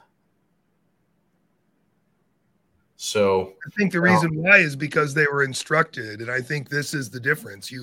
If you were told that you should never question Remdesivir and even pro forma support it through a trial you fund or through whatever, then at that stage, they've got you. And they could have just agreed to this. And that's what I mean with A, B, and C. I think that they released it in different combinations where they might have called Liam and said, Liam, you can talk about the spike protein and you can talk about gain of function viruses, but you can't talk about Remdesivir. Then they called Brian Artis and they said, Brian Artis, you can talk about Remdesivir as long as you talk about cobra venom and as long as you focus only on those two things. Then they called Pierre Corey and they said, I know you think hydroxychloroquine works, but we need you to emphasize ivermectin and ignore hydroxychloroquine. And if you do that, your star will rise. Then they called somebody else and they said, you focus on VAERS, but don't question the protocols at all. Just talk about VAERS and your star will rise. And as long as they did this across the board, the whole narrative would never come together in terms of the history or in terms of the ultimate motivation. And for you, Matt, it may have been that they really never took you seriously until your hydroxychloroquine wars really started to take off. And then they had to find a way to distract you from that. It's very possible. And suddenly I'm on the DMed project, and I don't think that they expected me to solve that puzzle in 4 days. And I want to add on, JJ. So I haven't had anybody tell me not to talk about stuff, but I have certainly there's at least one really specific instance where I, in retrospect, feel as though somebody was trying to aim me in a direction that would have completely destroyed any credibility I might have. And so I feel I've experienced at least a version of what you're talking about. And I don't think it always comes across. I think it can manifest in ways that would be really hard to identify. So I think it is real. Robert Malone will tell you 5th generation warfare is very complicated. And so, there's a million permutations of it. And, he just knows how it's done. He's not involved. This is why it's best to just lean on the truth as much as possible. And this is why the DMed project was so important when it went wrong, is because I think a lot of good people were convinced to ignore the truth in order to go with what they felt like and what they were told was going to be a powerful story. And it took the focus away from where it needed to be, which was the outside contractor handling the data. Why does that matter now? I mean, not only was it possibly one treason, but if that is the right place to look, that is the company that handles the U.S. border data. And if there is going to be any form of invasion or partial invasion or problem created, suddenly we have left a criminal unexamined. But you know what? I'm going to return to this one last study that we're going to discuss, because this is the end of the slideshow. We can go wherever we want from here, or we can close it out. We've been going for 2.5 hours, and I thank you guys for your time and all your knowledge and energy. But this was a study that was pointed out by Charles Wright that is listed on the CETF, the COVID Early Treatment Foundation website. That's Kirsch's foundation. And I'd never heard of this one. And what Charles noticed, and by the way, this is this is Denmark, which is why all the names are Klingon. What Charles noticed is that almost half of the participants in this trial were given Remdesivir. And yet, no one thought to break down the study between did and did not receive Remdesivir. And of course, whoever ran the study has that data. They hold that data. And by the way, this is Chemistat mesylate. And JJ, you can probably explain that better than I can. Protease inhibitor. I guess it's used as part of HIV cocktails. Yeah, I don't know the specific mechanism on how it interferes with replication, though. Remdesivir was administered to 96 participants, which were 47% of each group. And there were deaths in the study. It was about the same in both arms. So they determined that this protease inhibitor did not work. I just want to point out, though, when you search under Steve's Substack for Remdesivir, you don't find much. He doesn't talk about it much. But he does have this one article from late 2021 that lists all the things, it's pages long, all the things that he would do if he were king, basically, king of the pandemic. And what he said about hospitals, I clipped these, I shoved them together at the beginning of the article, and the part about hospitals. Number 2, halt the use of Remdesivir for hospitalized patients. It doesn't work, and it is basically killing people. I think for hospitalized patients, I agree that it doesn't work. It may help, antiviral early, but it's also way too expensive to use early. And it's probably also not the best thing. So is it killing people? Probably some people who are, more subject to renal failure. There's probably a subset of people for whom it increases the chance of death. That's my opinion reading through the data. Perhaps for some people it's fine. Review the transcript of the 2021, the infamous, just the Dark Horse podcast show, right? Just the one. Steve Kirsch mentioned Remdesivir, I think 5 times. Malone mentioned it once in response to Kirsch and then immediately said something else. Malone didn't really want to talk about Remdesivir. Kirsch was putting it out there, something that wasn't working. Now, I don't know Kirsch well. I met him in person once. He gave me the weakest handshake I've ever received. So I don't think he was too excited to see me at the RFK event.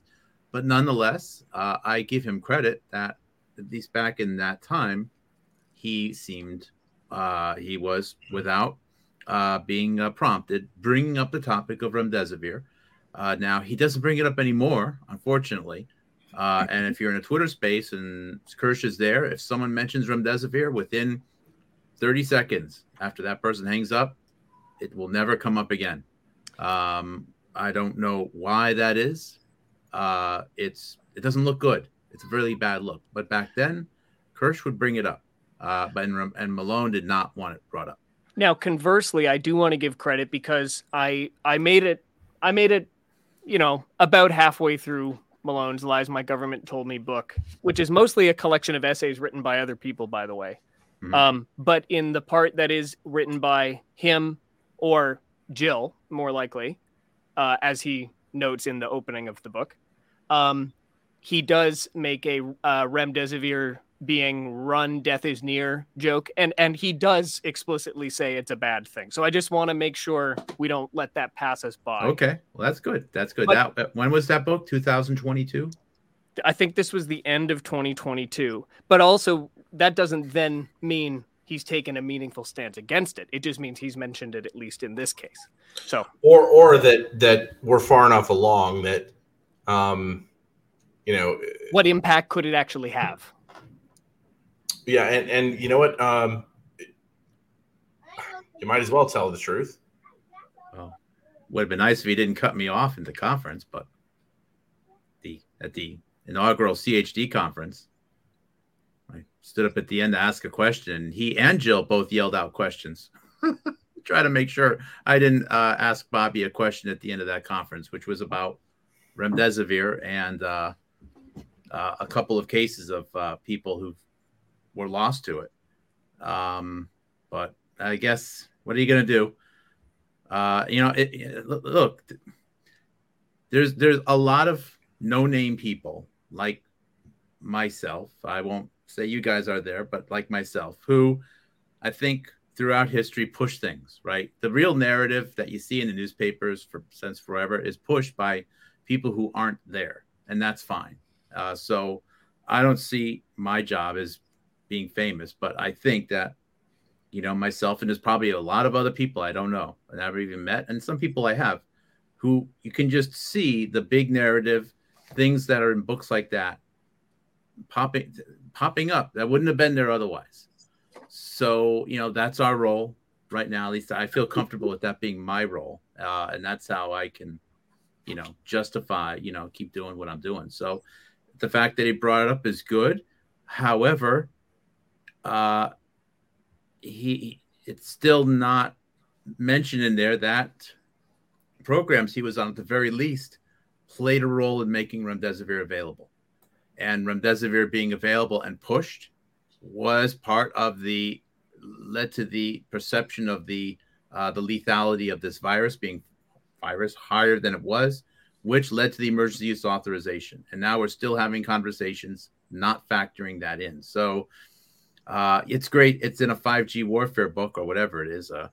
No, this is lies that government told me, followed by 5G warfare. But 5G warfare would exactly be someone saying that they are the here to rescue when in fact they might have played a role in causing it in the first place. Yeah, and even more interesting, I think you just said he didn't mention domain, and in fact he doesn't, but he does in all but name, which is really interesting.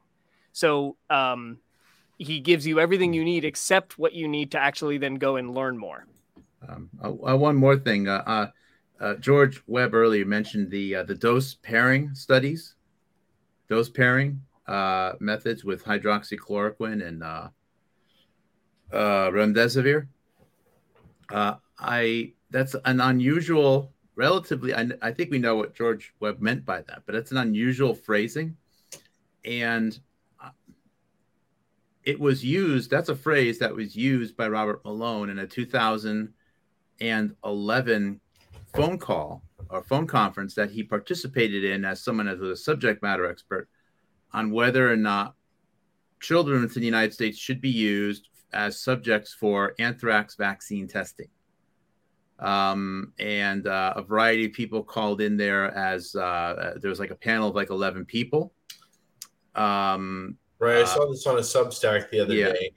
Malone mentioned that phrase, dose pairing. He didn't say great idea. He didn't say bad idea. He sort of suggested, well, the funding is there, and we should look into the dose pairing part of it. So I'm like, a dose pairing? Oh, what the heck is that? I can't find that phrase except for one other usage, and that was 7 days later. Thomas Inglesby mentioned it in a September 11th, 2001 congressional review. He said dose pairing. And they are again talking about anthrax. And Thomas Inglesby, I think, was University of Pittsburgh Medical Center, UPMC. He was also in the Dark Winter stuff.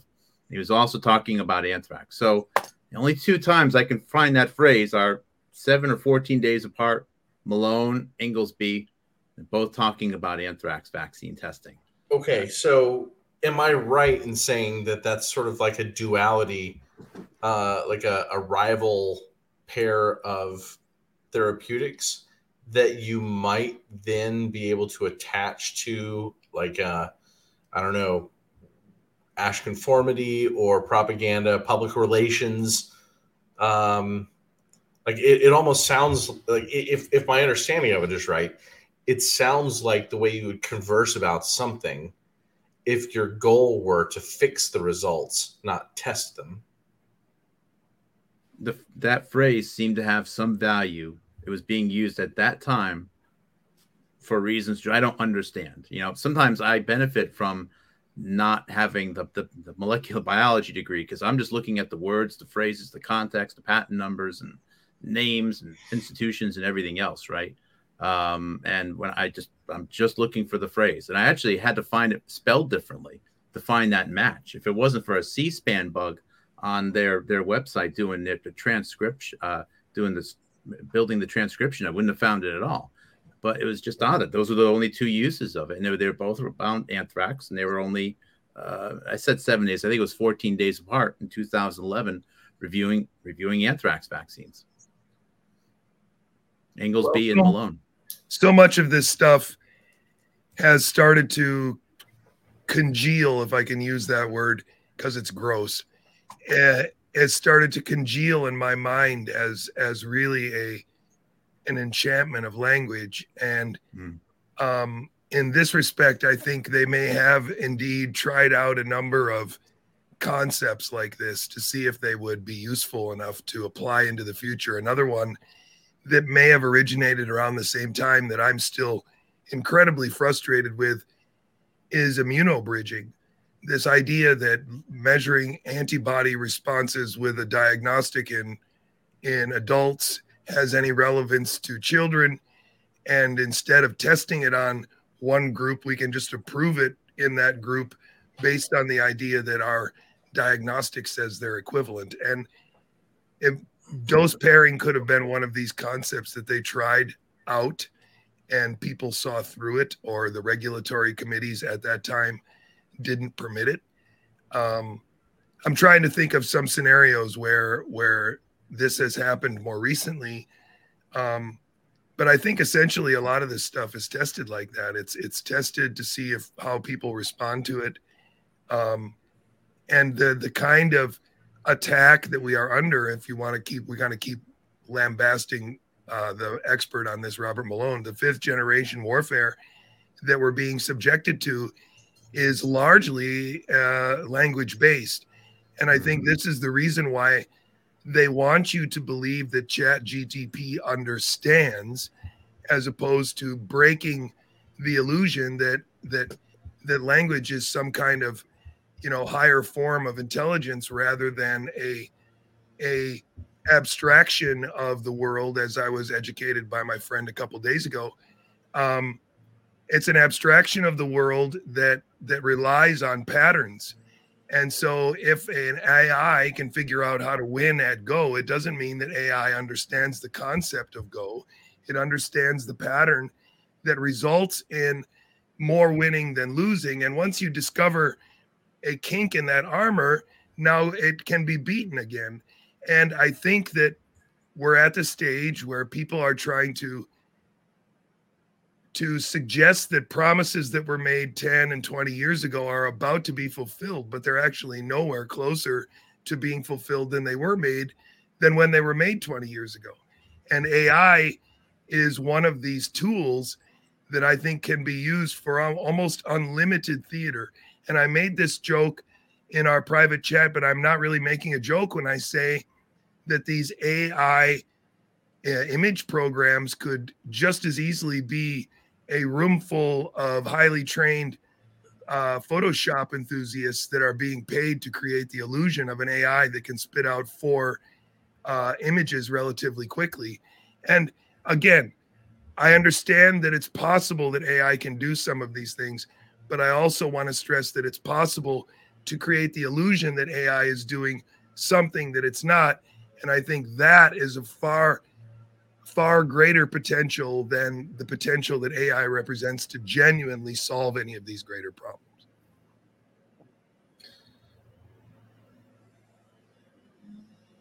Mark, you're muted. The misuse of computers and the misrepresentation, the mischaracterization of compute capabilities is a big part of the COVID story. It's bigger than I didn't think it was any part of it at all when I started. But getting people to believe that the computer will come up with the right answer. In reality, it's just a bunch of scripts written by other people to analyze spreadsheets. That is part of it. Now, think of how much guidance was taken. It was religion that these computer platforms would spit out right answers. I worked in the computing industry for 22 years. I loved it. These are awesome machines, but they're machines. That's what they are. And they continue to have more capabilities. But, we allowed the output of a computer program that we can't see the source code to, nor can we even know how it was tested to guide our standard of care. How do we know that this domain platform, if it exists, whether it was just repurposed, how do you know it gave the right answer? What if it said cranberry juice, battery acid, cocktails? How do you know it was the right answer? Well, you don't know. And because it was defined as something that gives the right answer to something that never existed before, that means you actually need to have had a novel disease before, and you need to show that this thing gave you the right answer for that disease. And none of this was done. It was just taken and they ran with it, and they encouraged us to ignore everything else. They told people, don't trust your instincts anymore. Medicine is completely changed. Don't treat symptoms anymore. You have to, it's all prescriptive based upon computers and some testing that we're not going to give you the results of. That is nasty stuff.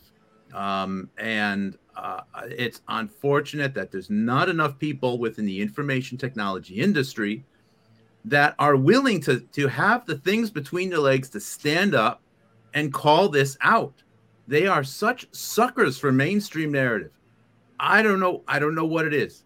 It is one of the most embarrassing and surprising parts about the modern world of computer science. I'm sorry, I'm hijacking the program a little bit, but there was a nasty thing that happened when they took computer engineers and they moved it into the world of computer science at many academic institutions 25 or so years ago. I am one of the last. I am at age 49. I'm turning 50 this year. That is right around I am one of the last breed of computer engineering graduates, University of Connecticut. You just called it. They took computer it out of scientism. Scientists. They made it scientists. Computer scientism. I learned from mainframe guys, and those guys, those were serious engineers. And this is why it's become the Matrix. The Matrix is computer scientism taken to the corporate governance level. And that may be the correct description of World War E. Sorry, it was an unrelated, but it was related, It was the right different tangent. mindset. You could call it computer Scientology, though, because then it should be. Yeah, they do all of these ordered analysis. You just throw the algorithm at the cloud. Okay. I'm like, we're gonna have to wrap things up. But anyways, if for no other reason, because I slept exactly 0 hours last night. Okay. But since you brought up computer Scientology, next week, if either of you guys want to join me, I'm in. If we don't have another Liam, we don't have a guest scheduled yet, do we? Because I'd have to check. I want to hit the Scientology thread following up this, because I just watched Robert Malone get interviewed by a Scientologist who owns a castle in England and is part of the In Davos crowd. And it's a very interesting set of relationships. This guy's, I hear he's conservator of the crown jewels. And he's a giant QAnoner. And it's weird where Scientology and QAnon are all over the medical freedom movement. And I have some theories as to why. And, it's a wacky topic, maybe, especially when you insert QAnon in there. That's a wacky topic. And I think we should open the stream next week with the audio of Tom Cruise yelling at his set where he's like, "You take your mask off and you're out of here." Like, of course we will. Of course we will. That is how it will begin. So either or both you guys are invited. But let's go ahead and wrap this. That's good. Wrap this one up with a big bow. Let's do it. This has been just nuts. I have the links for where everybody can go find you guys, and I highly recommend they do. JJ, I know you've had a little bit of a hiatus. Are you going to be coming back with live streams in the near future? In the near future, as in the next couple days, I'm going to pull the trigger. With my time off, I've produced a number of different possible starting points, and so I have to decide which one I'm going to pull the trigger on. I have to apologize to all my supporters and viewers for having been gone, but I got sick after the Boston thing, and then I don't know, it took me a while to recover.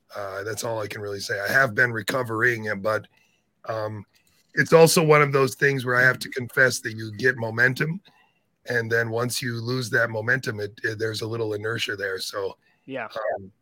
Anyway, thanks for that. Yeah, and I think your supporters. Well, speaking as one of them, I think there's a deep understanding of the amount of work you've put in over the last few years and how totally reasonable it is, whether for illness or anything else, for you to take a couple of weeks to. You have to take breaks. Yeah. So I know, and I've seen, I'm not sure if you've seen these discussions as well in comment sections, but I know people have been very supportive of that idea, even in the absence of specific updates. So just so you know, a lot of people still have your back. Thank you very much, Liam, and everybody for that matter. I know Matt has had my back for a while, so I got to give a big shout out to Matt and a big shout out to Mark, because they're two of the most important people in my corner right now. Now, speaking of Mark, where can people find you, my friend? Website, housatonic.live, HOUSATONIC. I have 3 channels on YouTube. I just call them Live 1, 2, and 3. And I back everything up on YouTube, onto BitChute, Odyssey, and Rumble. I'm currently on my backup channel, Housatonic Live 2. Is what it is. I am always so close to getting kicked off the platform. I'm not even sure if it's worth it anymore. But anyways, and I have a large online archive as well, which frequently starts to pop up in the Google search results right now. That's got to feel good. Well, yeah, and yeah, it does. Plug yourself too, would you, Liam? Because you never really do that. And although I think you do the facilitator role very well, but I think you should also at some point realize that your deputy badge is worth plugging as well. Liam, I bet Liam's Friday show is going to be great for people who thought this conversation was important. And Liam's shows have been awesome lately, but I think this is going to be look, badge of honor. I think, and I'll take Matthew. He's decided that it was my show on the Pfizer Jordan Tristan Walker thing that got us kicked off YouTube. Speaking of YouTube, so I'll wear that with honor. About that today. I meant to talk about that today, but you know what? We'll let that one go for now. Well, and thank you though, JJ, because this Friday I am going to be talking about David Boulware more. I'm doing a deep dive. I've learned some very interesting things that I haven't heard other people talk about. So on Friday, rounding the news.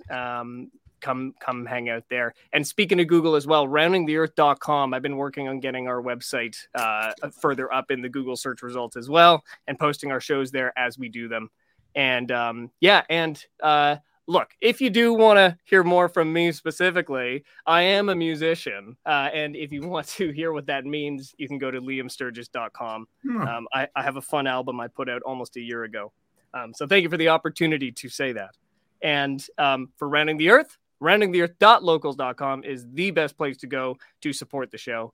And how's that for plugs? Perfect. Absolutely perfect. Matthew has to go to the bathroom because we talked too long. Yes. Thanks very much. And I'll see you next week, I guess, huh? Sounds great, gentlemen. Thank you again. And we'll see you next week. Thank you to everybody for watching. Look, we've had, just looking at Rumble alone, we have 265 people watching right now, but we have 6,000 people who have tuned in at various points on Rumble alone throughout this stream. This has been completely unprecedented. And also, we don't have George Webb here at the end. Really appreciate him coming on as well. And you can find his Substack in the description. And so thank you to everybody who has been having a tremendously robust discussion on Rumble. Thank you to even more folks over on Locals who have been for longer than I can even load, contributing to the discussion, and over on Rockfin and Odyssey as well, and potentially even Facebook and Cloud Hub. And those of you who somehow found my YouTube channel where I'm secretly streaming. So anyway, we'll leave that there. Thank you all so much, and we'll see you again shortly.